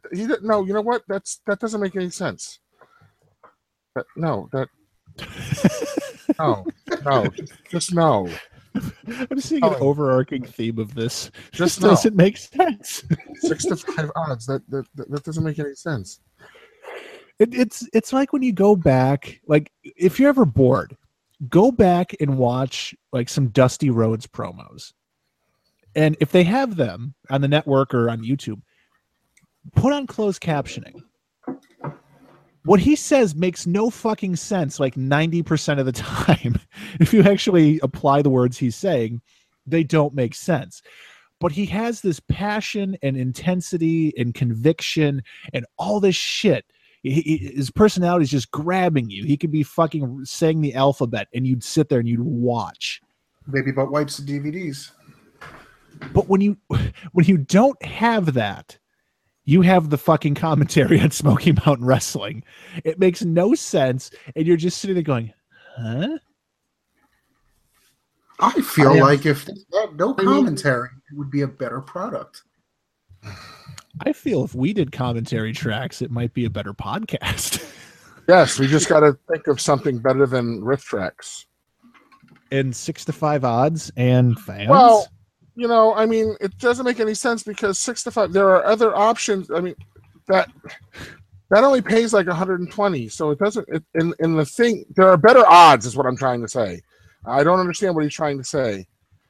Is it possible this was just the product of consulting a shitty East Tennessee bookie?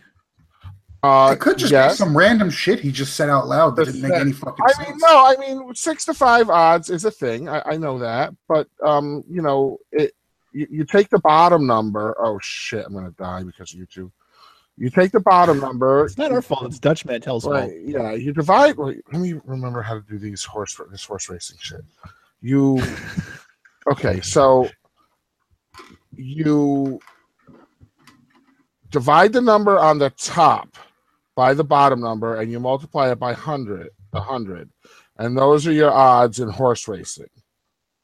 So when you put your money up first, I don't know. I just think that there's a better way. Whoever said that loses a lot of money on the ponies. So could this be potentially why Smoky Mountain runs into all their financial problems eventually? Yes, and they also have a character named Dixie. Didn't you just mention somebody named Dixie? Yeah, Dixie Dynamite. Yes. See, that's their accountant. Yes, that's their accountant. Do you think Sandy Scott was maybe cooking the books a little bit from all those fundraisers that he was getting calls about? I don't think they were getting calls about fundraisers. Not one. No, they did, but they didn't pay one charity organization. Not one. They just fucking took the lockbox. They were like, after all. Yeah, they got in the car and took off to the next venue. The idea is that, they say a share of the profits. There were no profits, or the gate, rather. After all the expenses, I mean, they know what they're doing. The boys got to pay this much. The arena's got to cost the truck. We need money for the recording studio. The fax machine, yes. Oh my god. The fucking ring truck. Yeah. All right. So where the hell were we in this match? Okay, so Orndorff sends Hector to the outside. Mr. Wonderful continues to stomp and kick away at Hector before ramming him into the metal railing at ringside. Orndorff hits a suplex followed by a drop kick. He lifts Hector and throws him off the ropes. Hector holds on and he misses the other drop kick attempt. Hector rams Orndorff into the turnbuckle and follows him in with forearms to the face that take Mr. Wonderful down. Hector hits a drop kick and a European uppercut. Hector gets a 2 count after a roll up out of the corner. Hector goes up for a flying crossbody, but Orndorff rolls through. With a handful of tights, Orndorff gets the win at 5 minutes, 36 seconds. No pile driver. Oh, there's a couple of pile drivers. There's about $2,500 worth of pile drivers. Sir, you're mispronouncing that. It's $2,500. So he's probably going to have to pay that before he can continue to compete in non-scheduled wildcard elimination matches. I will say, though, that fucking pile driver, that was a fucking jumping fucking pile driver on Hector, that first one. That was I may be a racist trying to cripple my competitor pile driver. It was fucking great. And I have a note here. We should take a moment of silence to honor the memories of Hector Guerrero, Ben Jordan, Reno Riggins, and Joey Maggs, who were all presumably just murdered on syndicated television by the deadly maneuver known as the pile driver.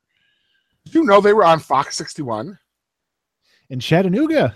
Yes, our Fox affiliate is Fox 61 here in Connecticut. Oh. Yes. You should see if they'll show Smoky Mountain now. I know, right now, my lord. So let's see. Oh, we forgot too the pile driver on the chair on Hector, which will come into play a little bit later. Of course, after everybody gets the ever-loving fuck beaten out of them, that's when Dixie Dynamite decides to run in and check on everybody after Orndorff leaves. The guy who was there from the beginning and was too close to get in the ring. Who was really like standing like 10 feet away from the ring at this point when he was doing the promo. So we get the fucking commercial for the fundraisers for the 5th time in a row. My note here, back in the arena, the gym, we see two dark-haired, bright red gear, mulleted gentlemen make their way to the ring. To another Foreigner Dutch is song. Because they don't have enough of those. It's better than the Black Crows for Jimmy Golden. Dutch is quick to inform us that these gentlemen are, in fact, twins.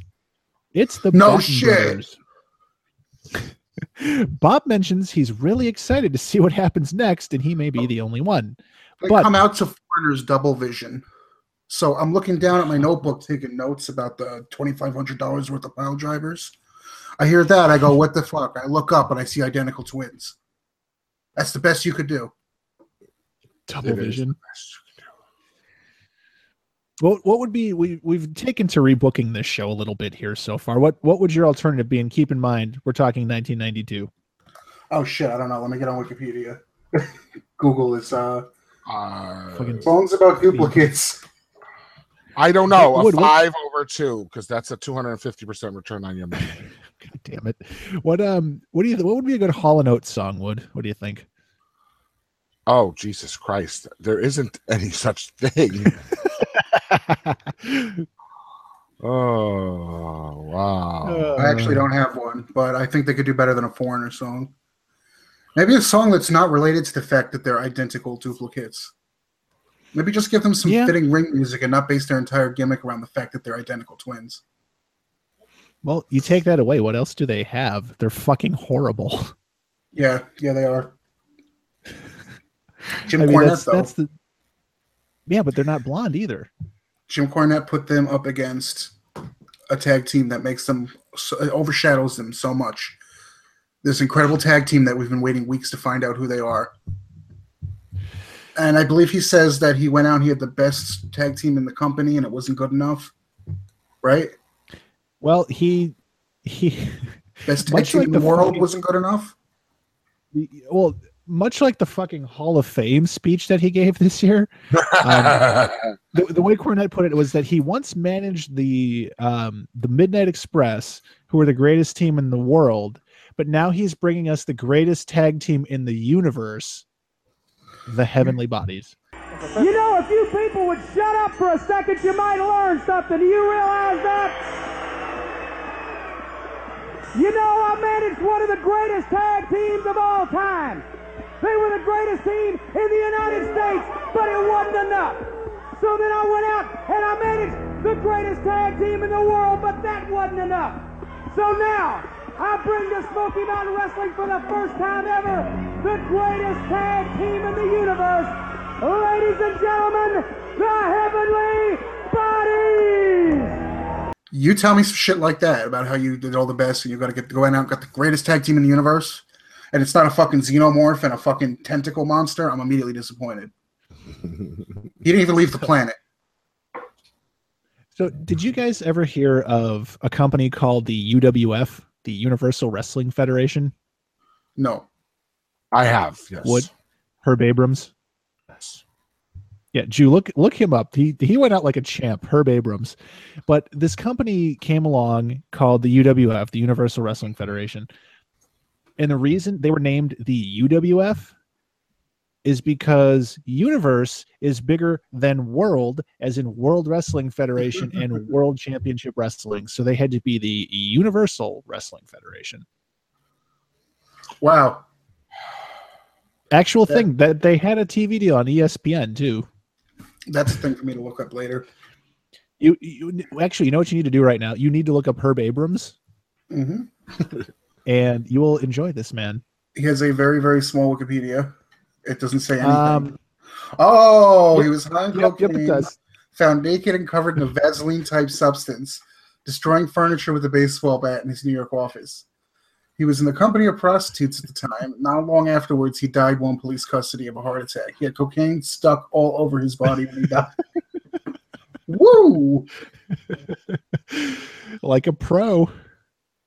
Like a Right. fucking pro. I figured you'd like that. That's all you need to know about him. It doesn't Yes, matter. nothing else matters. Wow. Holy shit. That's all his Wikipedia says. It says Herb Abrams, 1954, Universal Wrestling, whatever, who gives a shit. cocaine and Vaseline-like substances. With prostitutes. See, Smoky Mountain needs some of that shit. Yeah. God, do I even? I mean, This the tag Heavenly is Bodies, so we bad. knew about it. We knew way before, so this was a big waste of time, basically. The only highlights of this for me, and I'm kind of skimming my notes on this, was Cornette yelling at somebody in the crowd, calling them a backwater freak. Let's see if there's anything else fucking notable. I mean, it There was an okay, wasn't. sort of, not really a good match. It was fine. I mean, the Heavenly Bodies did their job. The Duplicate Twins tried. Oh, that's your theme song, the Double Mint Gum song. Double your pleasure, double your that shit. Oh I shit! I fucked up here. I should have actually mentioned the amazing nicknames that we get for the Heavenly Bodies. Yes. The Doctor of Desire, Dr. Tom Pritchard, and the Gangster of Love, Stan Lane. Gangster Love stolen from a song. He's already been known as Sweet Stan Lane his entire career. Did he really need the second lamer nickname? They the commentary during the match kept reminding us of that too. Well, yeah, Because you know Pritchard why. had one too.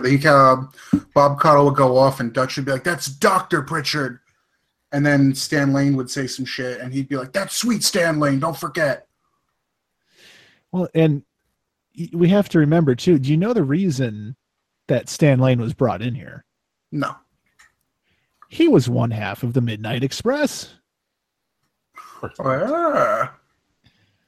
So, of course, we have to get him in Smoky Mountain Wrestling. Who the fuck was the other half of the Midnight Express? Aside from Tom Pritchard, Yeah. there's a gentleman named Dennis Condrey. So we couldn't get that guy. We just got half, and they tried to make a new tag team. Well, interesting you mention this because the reason I don't think anybody really would probably care, but Dennis Condrey actually was retired at this point, and he retired in a really, really amazing way.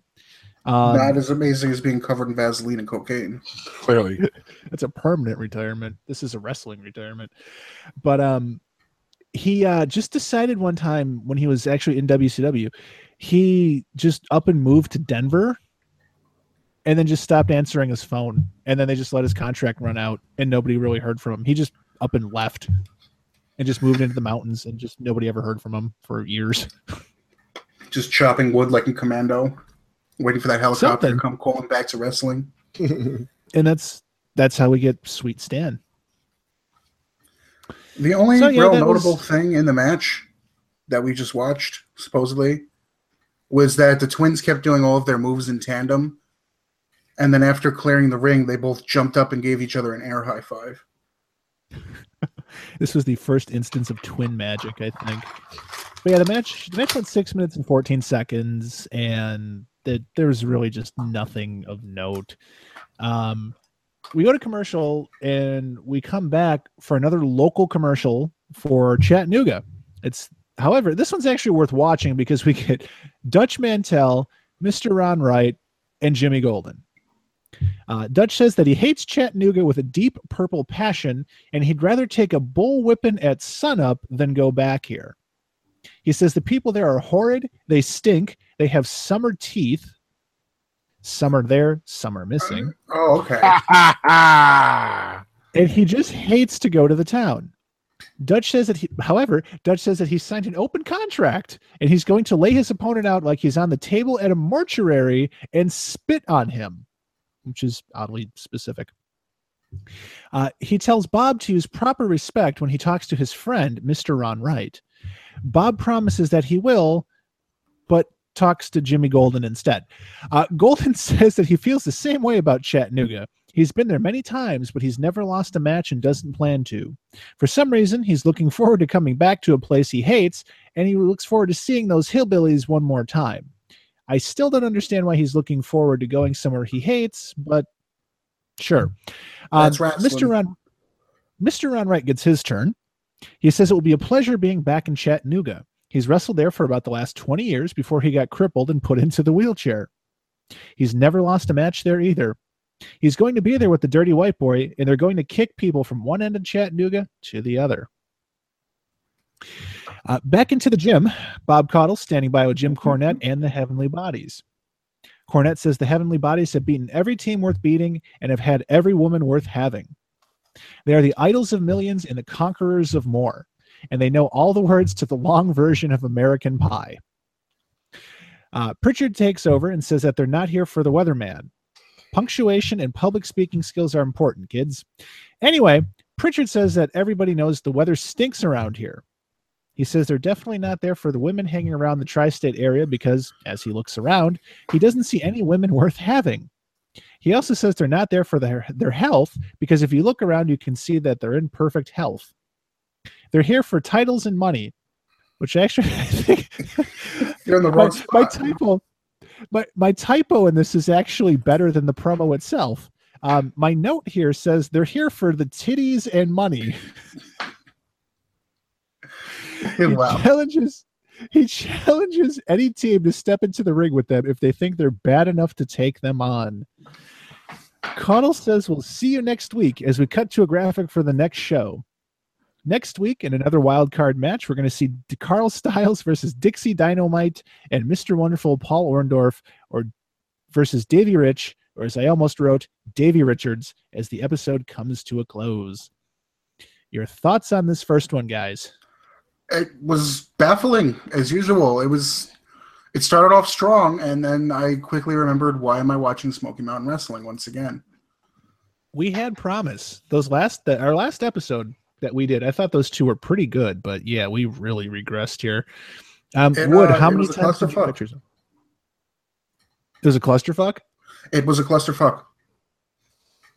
I didn't think it was a clusterfuck. I saw it was a seamless storyline. They told a great story in the matches. What the fuck were you watching? I don't know.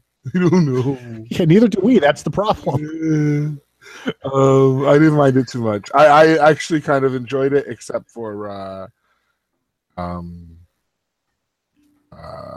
whatchamacallit? The racism from Paul Orndorff? No, that's totally acceptable. Ariba. I cannot stand Jim Cornette. I just can't. Really?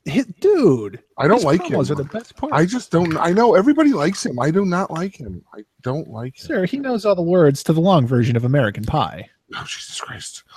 I love that line. I don't know why, but I fucking love that. There's not but that many then again, there's not like no different words. Well, I was going to say, just judging by the fact that I'm the one that pretty much conceived this concept of a podcast to, hey, let's watch Smoky Mountain Wrestling, that obviously shows flawed judgment. So. Yeah, we torture my friends on the internet. Yeah, you're lucky. Yeah, fucking egg, right? Oh, boy. All right. Match of the night MVP. Oh, no. We are but halfway done, my friend.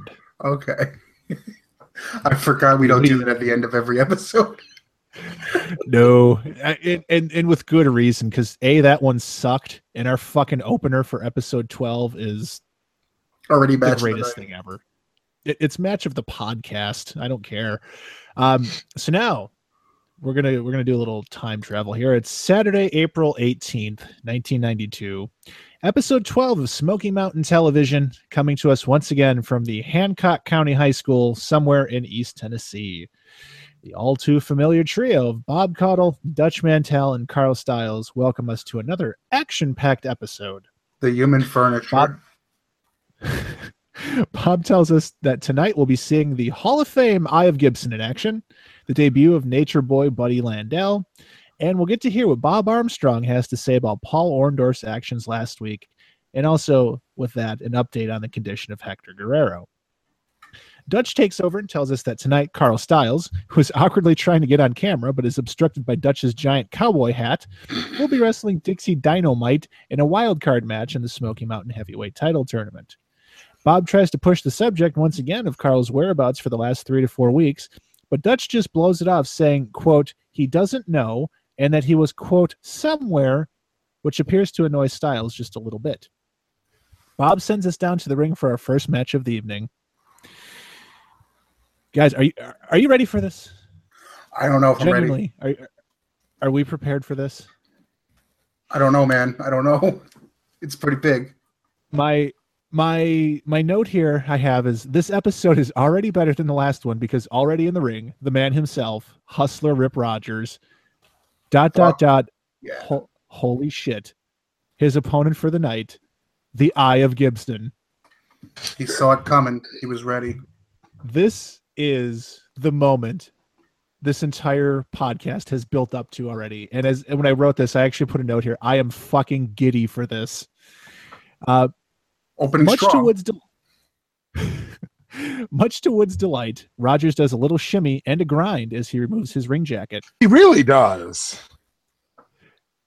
Caudle tells us that Rogers claims he's in better shape or he's in better condition than any wrestler that steps into the ring. He's working out constantly and he doesn't have an ounce of body fat on him. I just have a note here. #BlondeTwinks. Dutch says that the Hustler man is a marathon man and in great shape. He mentions that if Rogers beats Gibson, it would destroy Gibson's confidence heading into the tournament. Rogers hits the mat after a shoulder tackle and gets locked into a side headlock. Rogers shoots Gibson off the ropes, but he hits the mat again due to another shoulder tackle. They reset again, and another series of shoulder tackles, and a headlock gets Rogers down for a 2 count.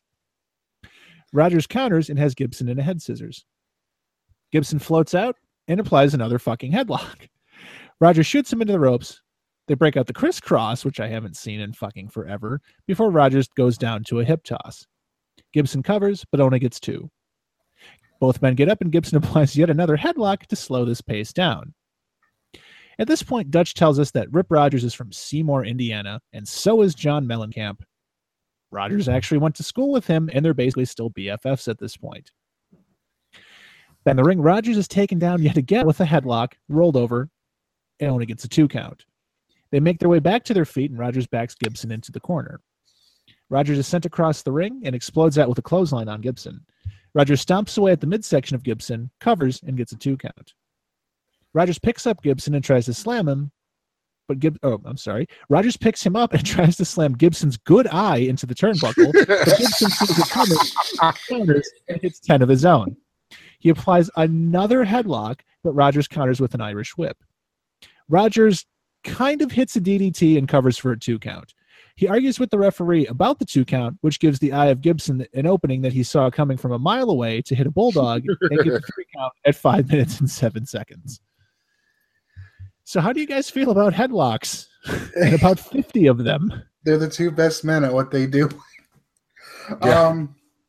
Rip Rogers, always a pleasure. It was great watching him when he would like slam Gibson into the mat and whatnot, and he would just go, yeah, I'd like do shit like that. Totally classic. Gibson looked tired, but I guess that comes from constantly having to watch your back. It's hard to see everything at once. That's true. I thought the finish was kind of dumb. It was like, of course, Rip Rogers would get hit from behind and, busy showboating and not realize it. The move was pretty whack. It was like a fucking face crusher or something, but it's like, yeah, that wouldn't have happened to Gibson. Gibson always keeps one eye on the opponent and one eye behind his back.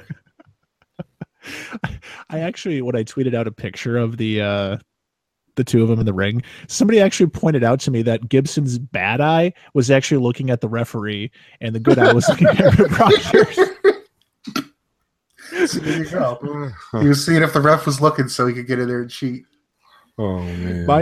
My biggest thing with this one though was it happened a couple of times. I mean, this match wasn't the smoothest thing in the world, and Caudle and Dutch kind of pointing out like sloppy moves and botching and we're not sure if this connected and blah blah blah. I mean, that was pretty bad. Like, you really shouldn't be pointing that shit out. Oh, this kind of looked like shit, folks. I'm sorry, it's kind of looked like shit, fans. Shitting on your own product. Yeah, that's that was probably my biggest gripe with it. But what do you think, Wood?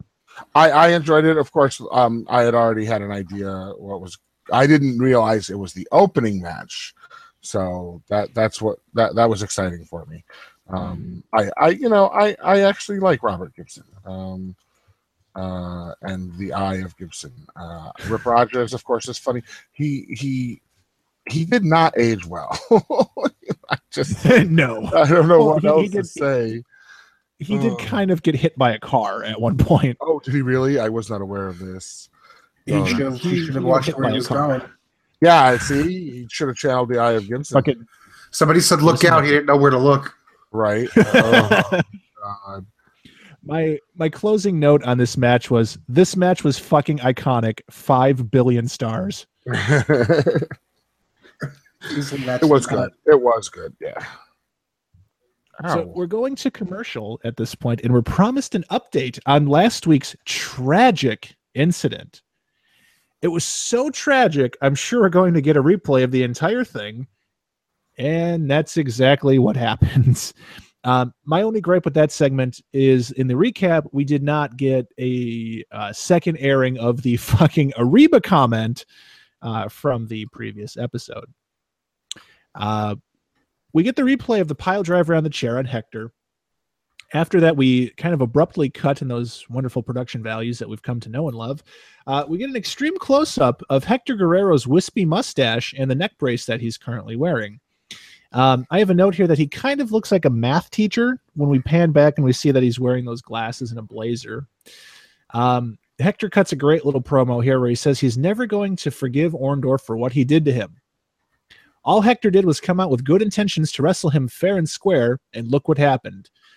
At this point, I noticed that Hector says that Orndorff pile drove him on the floor, which actually never happened.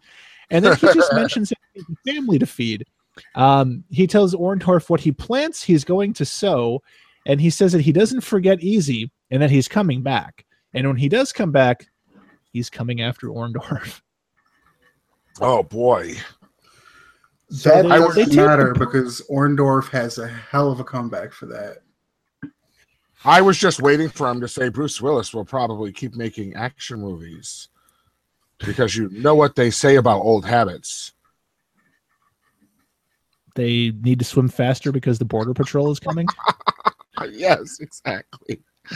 Oh, man. I didn't say old Cubans in habits. We get a fade transition to Bob Caudle standing by with Mr. Wonderful. Caudle says that he wants to know what happened last week, as I guess he wasn't watching a replay of everything that happened. He says that Orndorff seriously injured Hector Guerrero and about 4 or 5 other people, which makes Paul Orndorff start laughing. Mr. Wonderful says that professional wrestling is a tough sport, and if you can't handle the heat, you need to get out of the kitchen. He says it's just like a woman. Not so much getting pile drivers onto steel chairs, but that a woman's place is in the kitchen, quote, rattling around those pots and pans and changing babies' diapers, which to me just doesn't sound sanitary. 92 is before Clorox wipes, people. Orndorff says that he doesn't care who he has to step in the ring with. If he needs to, he's using the pile driver. He's beaten everyone in the world with it, and he's the best at it. He says he's going to end a lot of people's careers with it, and before he can go on, here comes Commissioner Armstrong. Armstrong says that he's thoroughly disgusted by what he did to Hector. He says there's no way the pile driver is going to be legalized. You know why? Not because he's the commissioner and his word is just the way of the law of the land. He says because 25 years ago when he started wrestling, he saw a very young man in Griffin, Georgia get hit with a pile driver, and he never walked again. At this point, I have a note here. Orndorff is so entertained by the story of paralysis, he spits on the ground. Armstrong, however, gets his attention by announcing he gets his attention by announcing that he's going to fine Paul Orndorff $2,500 for his actions last week. All Orndorff can do is laugh. He tells Commissioner Armstrong that Armstrong good and well knows that he makes $2,500 a minute. And walks Jesus Christ. Now Armstrong says, "Go on. Did I miss something? No. Go on. I jumped the shark." This fucking promotion jumped the shark. Armstrong says that he hopes Orndorff has a big fat checkbook because every pile driver is going to cost him $2,500. That's we the get thing a shot I was of Mr. getting at. Wonderful. They Fat have checkbook? No, I have a feeling that Paul Orndorff, because I'm like, they got him around, he doesn't do anything. Why do they have him? All he does is bitch about the pile driver. Now it makes sense. I think they only keep him around so that when they need a couple bucks, they let him wrestle. He throws a couple pile drivers. They find him money that he makes instantly, apparently.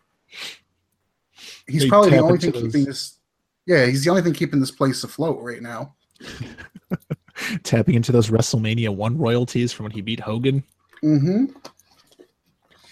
They keep him pissed off. They don't let him wrestle so that when he does wrestle, he snaps, does a pile driver he's not allowed to do, and then they can fine him $2,500. WNBC. Oh my God, that's a dated reference. Holy fuck. We get another wonderful local commercial. I might need somebody to Google this, but was this for a show in Arrogant, Tennessee? Yes. I kept hearing Arrogant, Tennessee, and I'm like, what the fuck? That is actually the name of a city, yep. Really? Holy fuck, I thought I heard that wrong. I wonder how big their Civic Coliseum is. This is a promo that we get hyping up the Volunteer Slam with none other than old White Lightning Tim Horner. I don't know why they're talking about the Volunteer Slam, because that's not the show that Bob Caudle started talking about, because the fucking Volunteer Slam is not in Arrogant, Tennessee.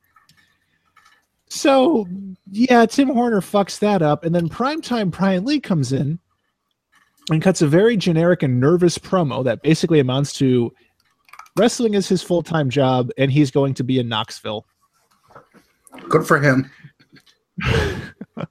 We abruptly cut from the promo back to the ring for the introductions of Mr. Wonderful Paul Orndorff and his opponent for tonight, Davey Rich. I have a note here that says Davey Rich could be a bastard child of Jerry Lawler. That is... yeah, oh my God, look at that. Yeah, I see that. It's I'm like, looking at it. It's just strange. I mean, it's Southern wrestling, so I'm sure Lawler... Well, I don't know. He's kind of old. Inbred wrestling. If Lawler got a girl from middle school, yeah, I mean, that would probably work out. Anyway, we get a hell of a struggle to get the bell rung to start this match. Rich takes control of the shoulder block that stuns Orndorff. Dutch says that he can't believe that Smoky Mountain Wrestling is trying to put a huge name like Mr. Wonderful Paul Orndorff in the same category as a, quote, local yokel like Hector Guerrero or Dixie Dynamite. Orndorff takes control and beats Rich down in the corner. He sends him across the ring, but it's reversed and Rich hits a hip toss. A quick drop kick and Orndorff rolls out to the floor to regroup. At this point, the crowd begins to chant Paula at Orndorff as he gets back into the ring. The two lock up again, and Orndorff takes Rich down with a drop toe hold. Rich recovers and cinches in a hammerlock on Orndorff. Mr. Wonderful slowly makes his way to his feet, but Rich cranks on the arm once again to keep the hold going. Caudle at this point runs down the list of people Paul Orndorff injured last week. After every name, Dutch just says, "Good." Fans. Good, fans. Rich retains control with an arm bar. That's hold number 1003 if you're keeping track at home. The crowd continues chanting Paula as Orndorff slowly gets to his feet, so I'm unsure if they're trying to rally him or trying to mock him. Orndorff shoots Rich into the ropes, and Rich hits a crossbody good for a 2 count. Rich takes Orndorff back to the mat with another arm bar. Back on their feet, Orndorff shoots Rich into the ropes, and he goes down to another shoulder tackle. He makes his way to his feet and throws Rich to the outside. He follows him to the outside, lifts him up, and drops him throat first on the guardrail. Dutch runs down Orndorff's past accomplishments, such as beating Hulk Hogan and Ric Flair, which we haven't heard already 50 million fucking times. Rich is rolled into the ring, and Orndorff goes up to the top rope. He tries to hit an axe handle, but Rich hits a punch to the midsection instead. Orndorff is able to get back to his feet and hit a massive fucking clothesline that flips Rich over his ass. Orndorff signals for the pile driver, but just walks back over to Rich, covers him, and wins in 6 minutes and 33 seconds. Orndorff is the greatest. I'm so glad he didn't use the pile driver. You know, he beat Ric Flair and Hulk Hogan once. Really? Once. Yeah, I'm surprised they didn't tell us that a couple of times to make sure we knew. Seems kind of important. It is. I guess it is. I mean, he sold out buildings all over the world. All over the He world. crippled 5 guys last week and thought it was hysterical.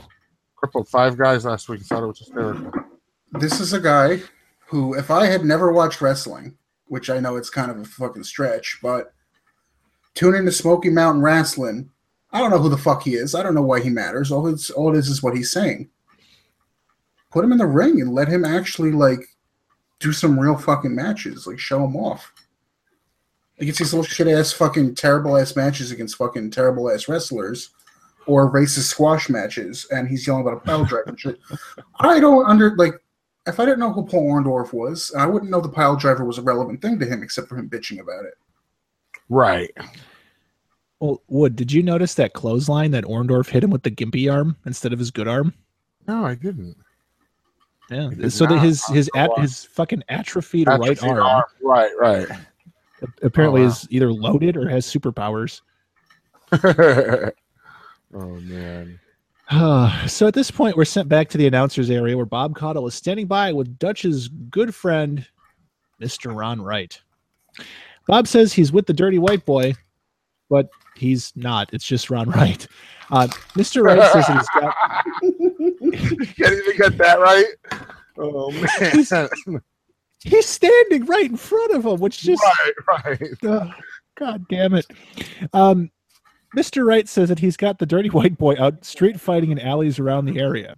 He says that last week, the police sicked a couple German police dogs on him, and the Dirty White Boy bit one of the police dogs, and the dog got rabies. Makes no fucking sense. It doesn't have to.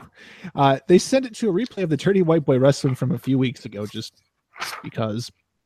Back in the studio, Caudle says that Mr. Wright has a glow to him when he watches what that man can do. Mr. Wright agrees and says that the fans insulted him when they didn't send in their money. He says that at the Volunteer Slam, the Dirty White Boy is finally going to be turned loose and nobody will be able to stop him. He pities all those wrestlers that have to go up against him and all those fans that have insulted him. For some reason, Mr. Wright appears to have some chest pains as Caudle sends us to a commercial. We have an old woman in the crowd that appears to smell something terrible as we head to the commercial. Up next, the Heavenly Bodies come out in a moment. I just have a note here that says the gay community. I don't know why. High school, you mean? They're coming out. High school. That's a stretch. Oh, they're coming out. Yeah. I get it. That's a stretch. I think I wrote this at 3:00 in the morning, so forgive me. We go to an interview with Ed Wood's favorite Jim Cornette and the Heavenly Bodies. How about those fucking sunglasses on Stan Lane? How fucking high do you think he was to have to wear those sunglasses inside? You know, go ahead. I think a very good business venture back in the day, and I don't think anybody did it, and it's a shame. Just stand outside of an arena and sell sunglasses to all the wrestlers. What are those plastic ones that wrap around your head, like they wrap around? Fuck. Oh God, those fucking wrap around like Ray-Bans. Yeah. They don't even look like sunglasses. They just look like some kind of like safety goggles. Star Wars, something. Yeah, it's like so stupid. So Cornette, instead of actually giving us something entertaining, says he knows there's a tape of Danny Davis and Joey Maggs' comments about the Heavenly Bodies, and he wants to see that first.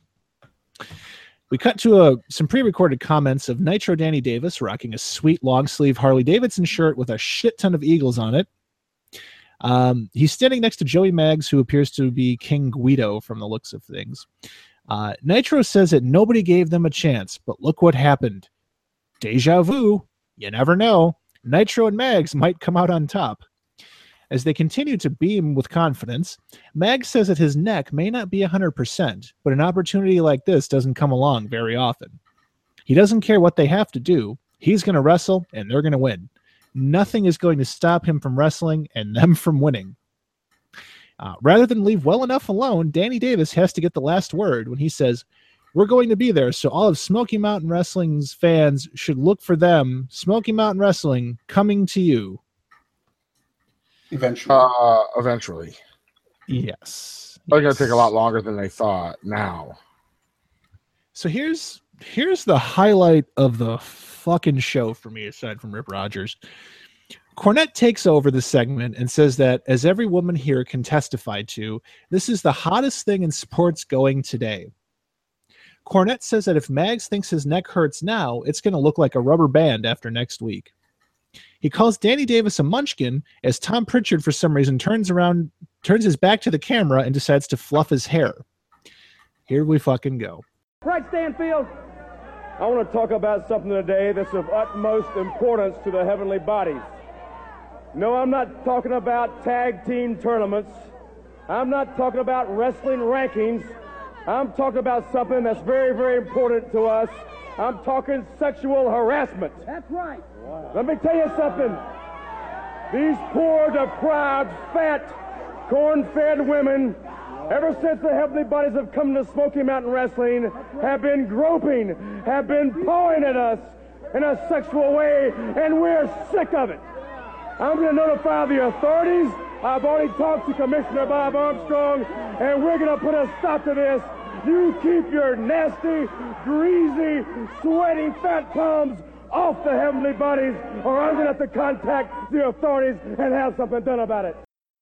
Cornette throws it over to Stanfield, who says in a very monotone voice that the most important thing to the heavenly bodies isn't a tournament, it isn't titles, it's sexual harassment. This part kills me. Bob Caudle looks completely fucking dumbfounded at this point. Stan says these poor, deprived, fat, corn-fed women have been groping them ever since they've come to Smoky Mountain Wrestling. He's notified the authorities and Commissioner Armstrong, and they're going to put a stop to this. Keep your nasty, sweaty, greasy, as he says, fat palms off of them. Cornette says they're going to press charges, but more importantly, they're going to press Danny Davis and Joey Maggs next week. They're going to press and press and press until they go to the Volunteer Slam. He ends the interview by saying they're going to have new belts made, since the belts they have now don't look good enough to be around these waists. What a fucking weird segment that was. Yeah, I was not expecting the sexual harassment turn. Either was Bob Caudle. He fucking looked like he had a stroke. God damn. Terrible. Oh, shit. All right. So up next, the Nature Boy debuts. Whoa, boy. Man, if you're... Okay, say you're flipping through the fucking channels, okay? And maybe you're a bit of a lapsed wrestling fan. You see the words on your screen, the Nature Boy debuts. That's intentionally what they were doing. Exactly. Yeah. You sit through the commercials. The fucking show comes back on, and you see this fucking asshole in a shitty Ric Flair knockoff robe with bleach blonde hair coming out to fucking Right Said Fred. This fucking bargain basement fucking hairless Rip Rogers. Wearing the same fucking robe as fucking Ric Flair. What were they thinking? You know exactly. You know what I'd actually really love to see somebody do? What? Somebody needs to fucking dub in Right Said Fred to Ric Flair's entrance from WrestleMania 24. The retirement match with the super long ramp. So you have all these majestic fireworks going off behind him in his beautiful, long, flowing robe. You just hear, I'm a model. Somebody needs to make that happen. All right. You know what? This match was painful, and I hate Buddy Landel. I say we take a moment here to collect our thoughts before we continue on, and mainly this is my excuse to take a piss break. Deal? Yeah. Fans, if you'd like to raise money for your school, club, or civic organization, and you'd like to see the excitement of Smoky Mountain Wrestling live in your hometown, this message is for you. High school and college athletic departments, sports teams, police and fire departments, JCs, civic groups, or any group wishing to raise money can bring the stars of Smoky Mountain Wrestling to town for a night of action and receive a portion of the receipt. Write to us or call Sandy Scott at 703-989-6819. Smoky Mountain Wrestling and your civic group, an unbeatable tag team. Oh, God. All right. Are we able to get through a Buddy Landell match? I'm a Buddy Landell. You know what I mean. I'm just going to dub in Red Sid Fred over this whole part. Mm. All right. So let's see. Buddy Landell sucks. Bob Caudle, though, does pay a very nice compliment during this match to Reno Riggins, telling him that he can tell he's gutting it up after that pile driver last week. Let's see. This match sucks. This match sucks. This match still sucks. Okay. Ever suck a dick? Did this match suck a dick? Landell hits a corkscrew elbow drop, locks in the figure four. Too sexy for mugs wrestling for the camera. Riggins Riggins wins. Sexy for wrestling. I wish Riggins won. Landell wins at 5 minutes and 10 seconds. So we get a replay of the finish. Buddy wanders his way over to Bob Caudle. Nature Boy blurts out that he said something about his mama, so he had to go stomp him again. Caudle reminds him that he's getting a bye into the first round of the Smoky Mountain Wrestling Heavyweight Title Tournament. Landell tells us that we just saw why he got that bye, because nobody from Paul Orndorff to Sweet Stan wants to wrestle the Nature Boy. He says he's way too good and that he's in Smoky Mountain Championship Wrestling.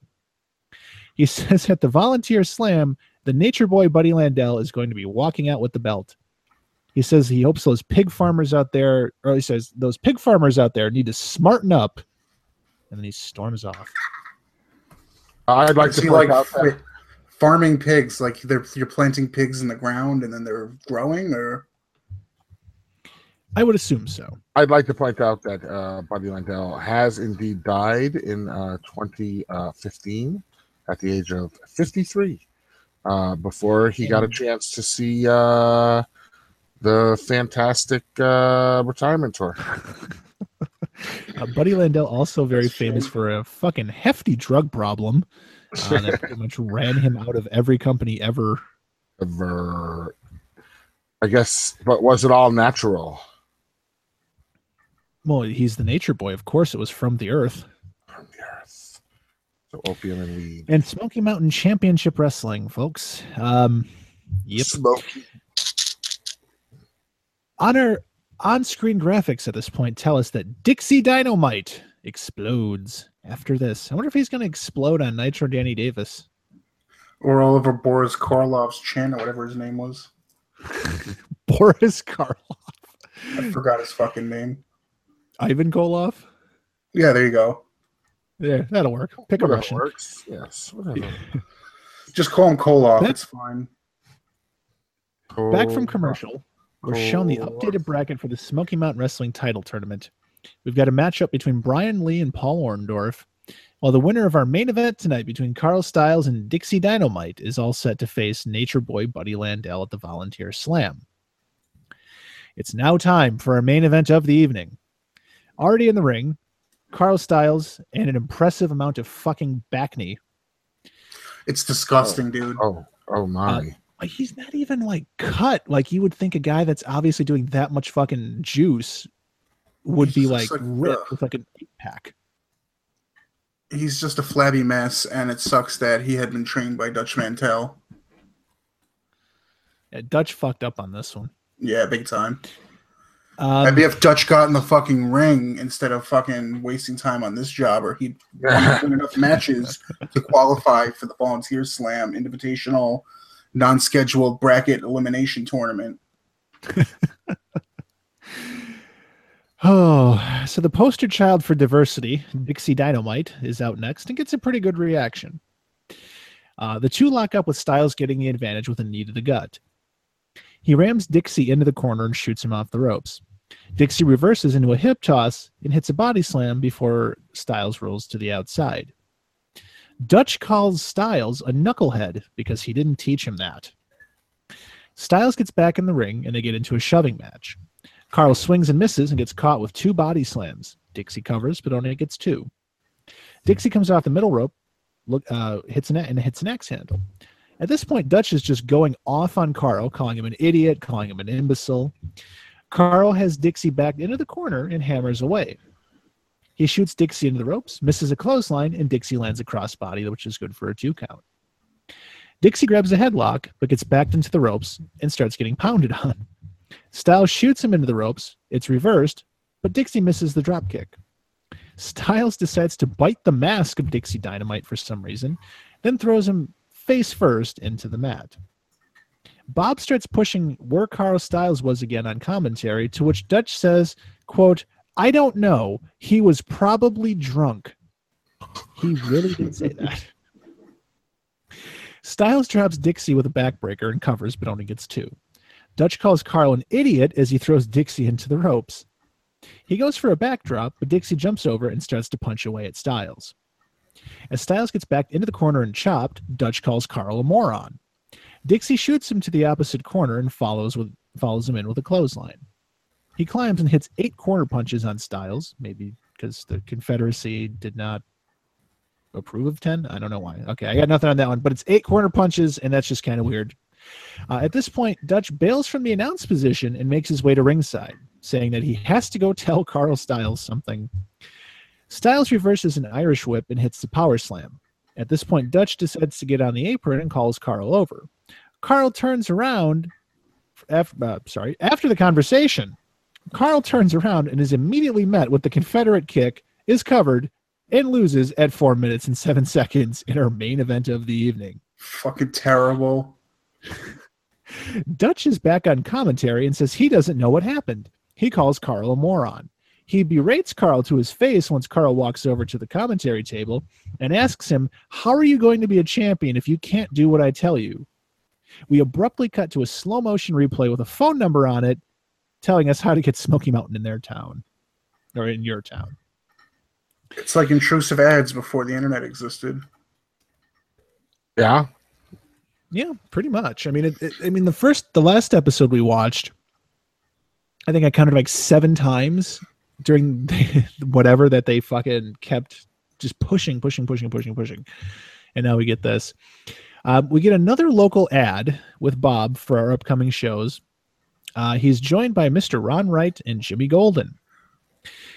Stop me if you've heard this before, but Mr. Wright says he's disgusted by the lack of donations for poor old Ron Wright, and now he can't get his open heart surgery or his hip implant.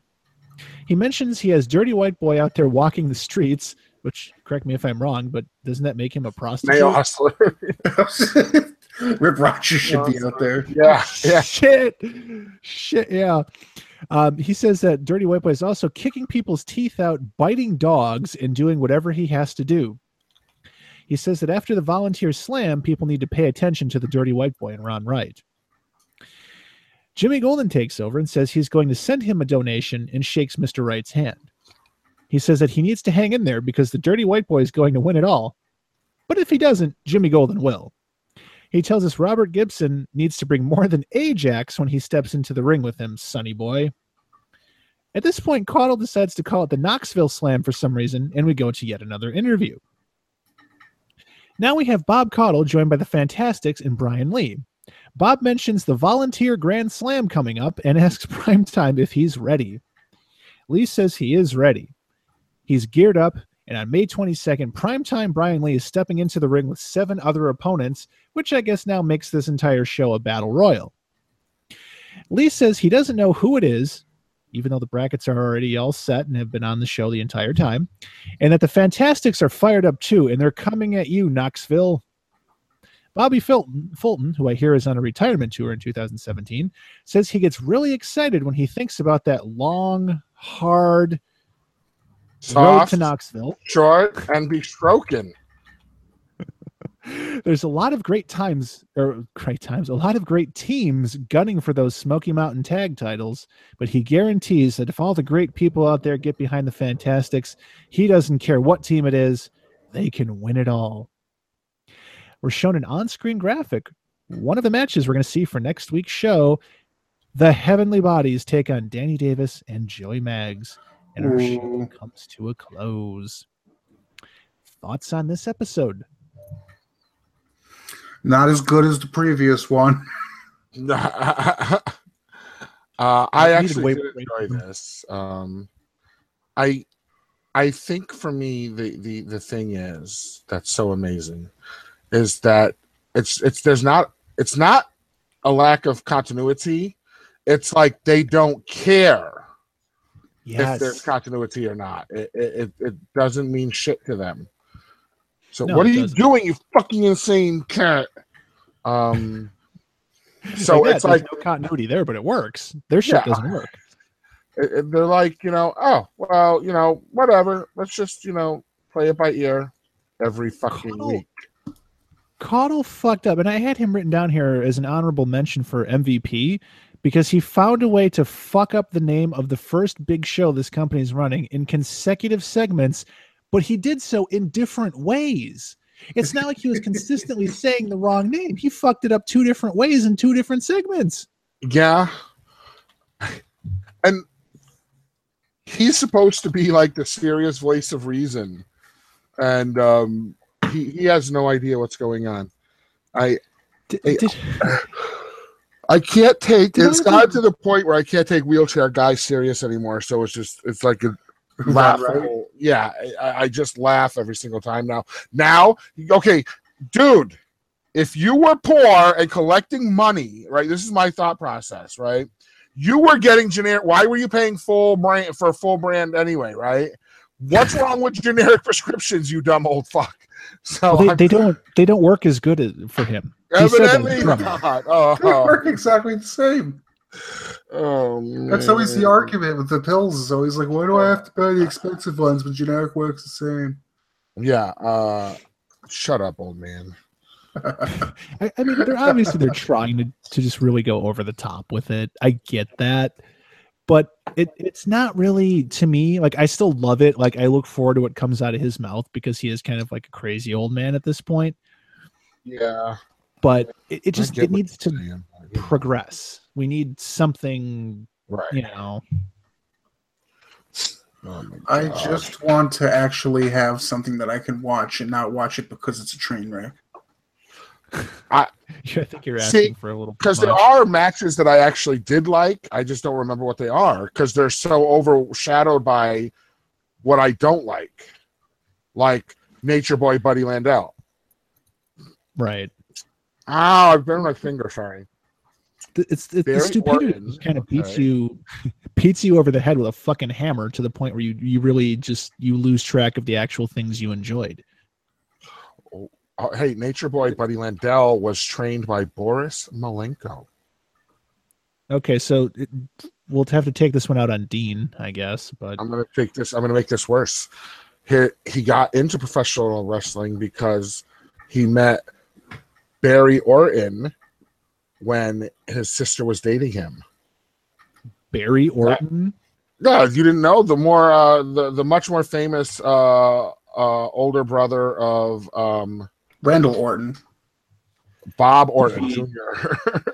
Did he also shit in women's gym bags? I would assume so. He's the uncle of. And call fans the N-word? I would. That I definitely know. So All right. So match of the night, Wood. The match of the night was the wrestling card with a Landel Ric Flair main event in July 1985. Broke Elvis Presley's attendance record in Dorton Arena in Raleigh, North Carolina. I was really hoping you were going to make reference to an appearance of Bobby Fulton on the retirement tour of 2017. The Bobby Fulton gasoline tour of 2017. The opener, Eye of Orton, and Eye of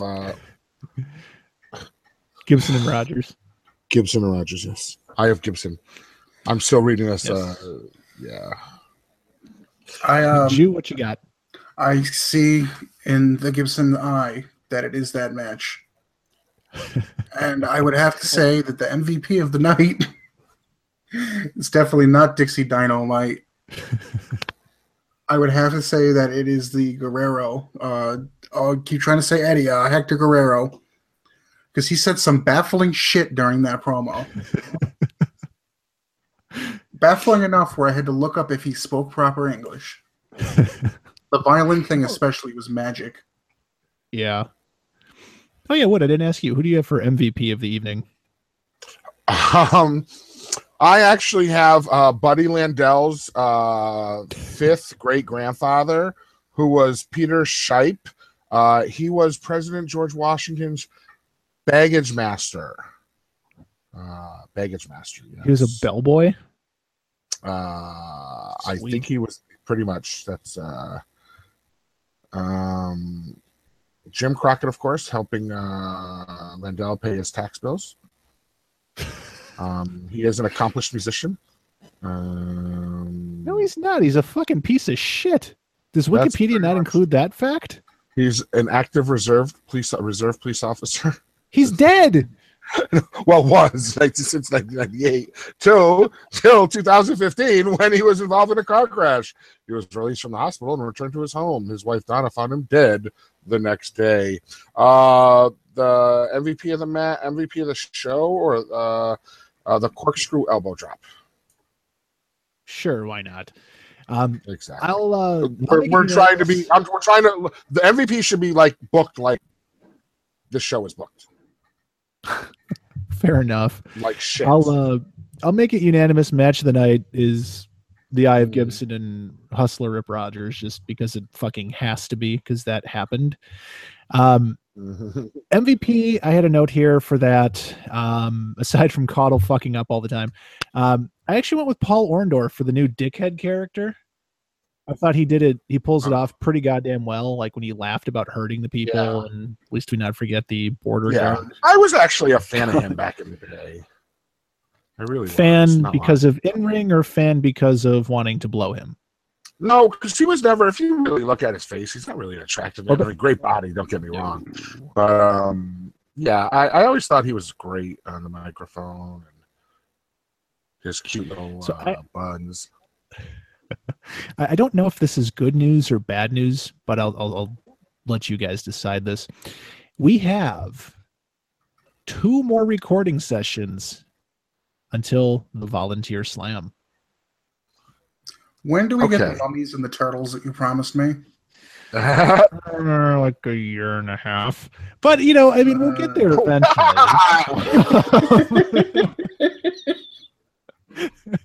Shit, man.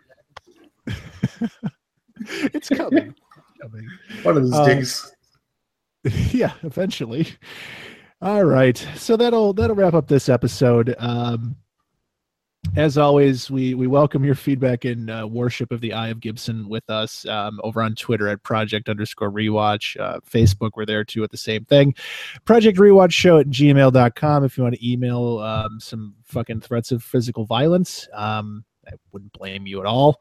You can follow me. I'm on Twitter at Project_Rewatch or at Krusty Ruffles. If one is so inclined and wants to be told to fuck themselves in all caps, you can send something over to @CrankyRiv. I don't know why you would do that. Wood, Twitter. I have nothing to plug. Nothing to plug. No honest Democrat. No. Shut the fuck up. If I wanted to bring it up, I would have brought it up, you cocksucker. Jesus. When I bring up the Holocaust? You like when I bring up the Holocaust? I'll bring it up every fucking episode. You brought up him eating bacon before we were fucking recording. Holocaust. Well, that's his own fucking fat fault. If he kept his fat, greasy fingers from typing in that fucking mutual message thing we got going. I'm at this fucking serious. I'm at a wake in fucking West Haven. It's like a 40-minute drive from my house, but I had to go, and I'm just getting notification after notification. My nipple's getting hard because it's rubbing I put it on vibrate. Thank God. As he's sending like 50 messages to the group, it was actually hilarious because my nipple was getting hard because the vibration. It was in my front pocket and it was rubbing up against my nipple.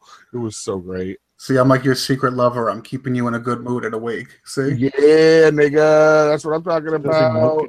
That's how it is. Those remote control sex toys that people were getting spied on with and sued the company over. Well, that's a new thing. We covered that on our podcast at robotboombox.com. The Boomcast, we covered that. Big class action lawsuit. And you could read more about that if you have questions at robotboombox on Twitter. See what I did there? I'm getting good at this shit. Segways, yo. All right. Well, we will keep chugging along toward the Volunteer Slam and eventually things that are entertaining. Until next time, gentlemen.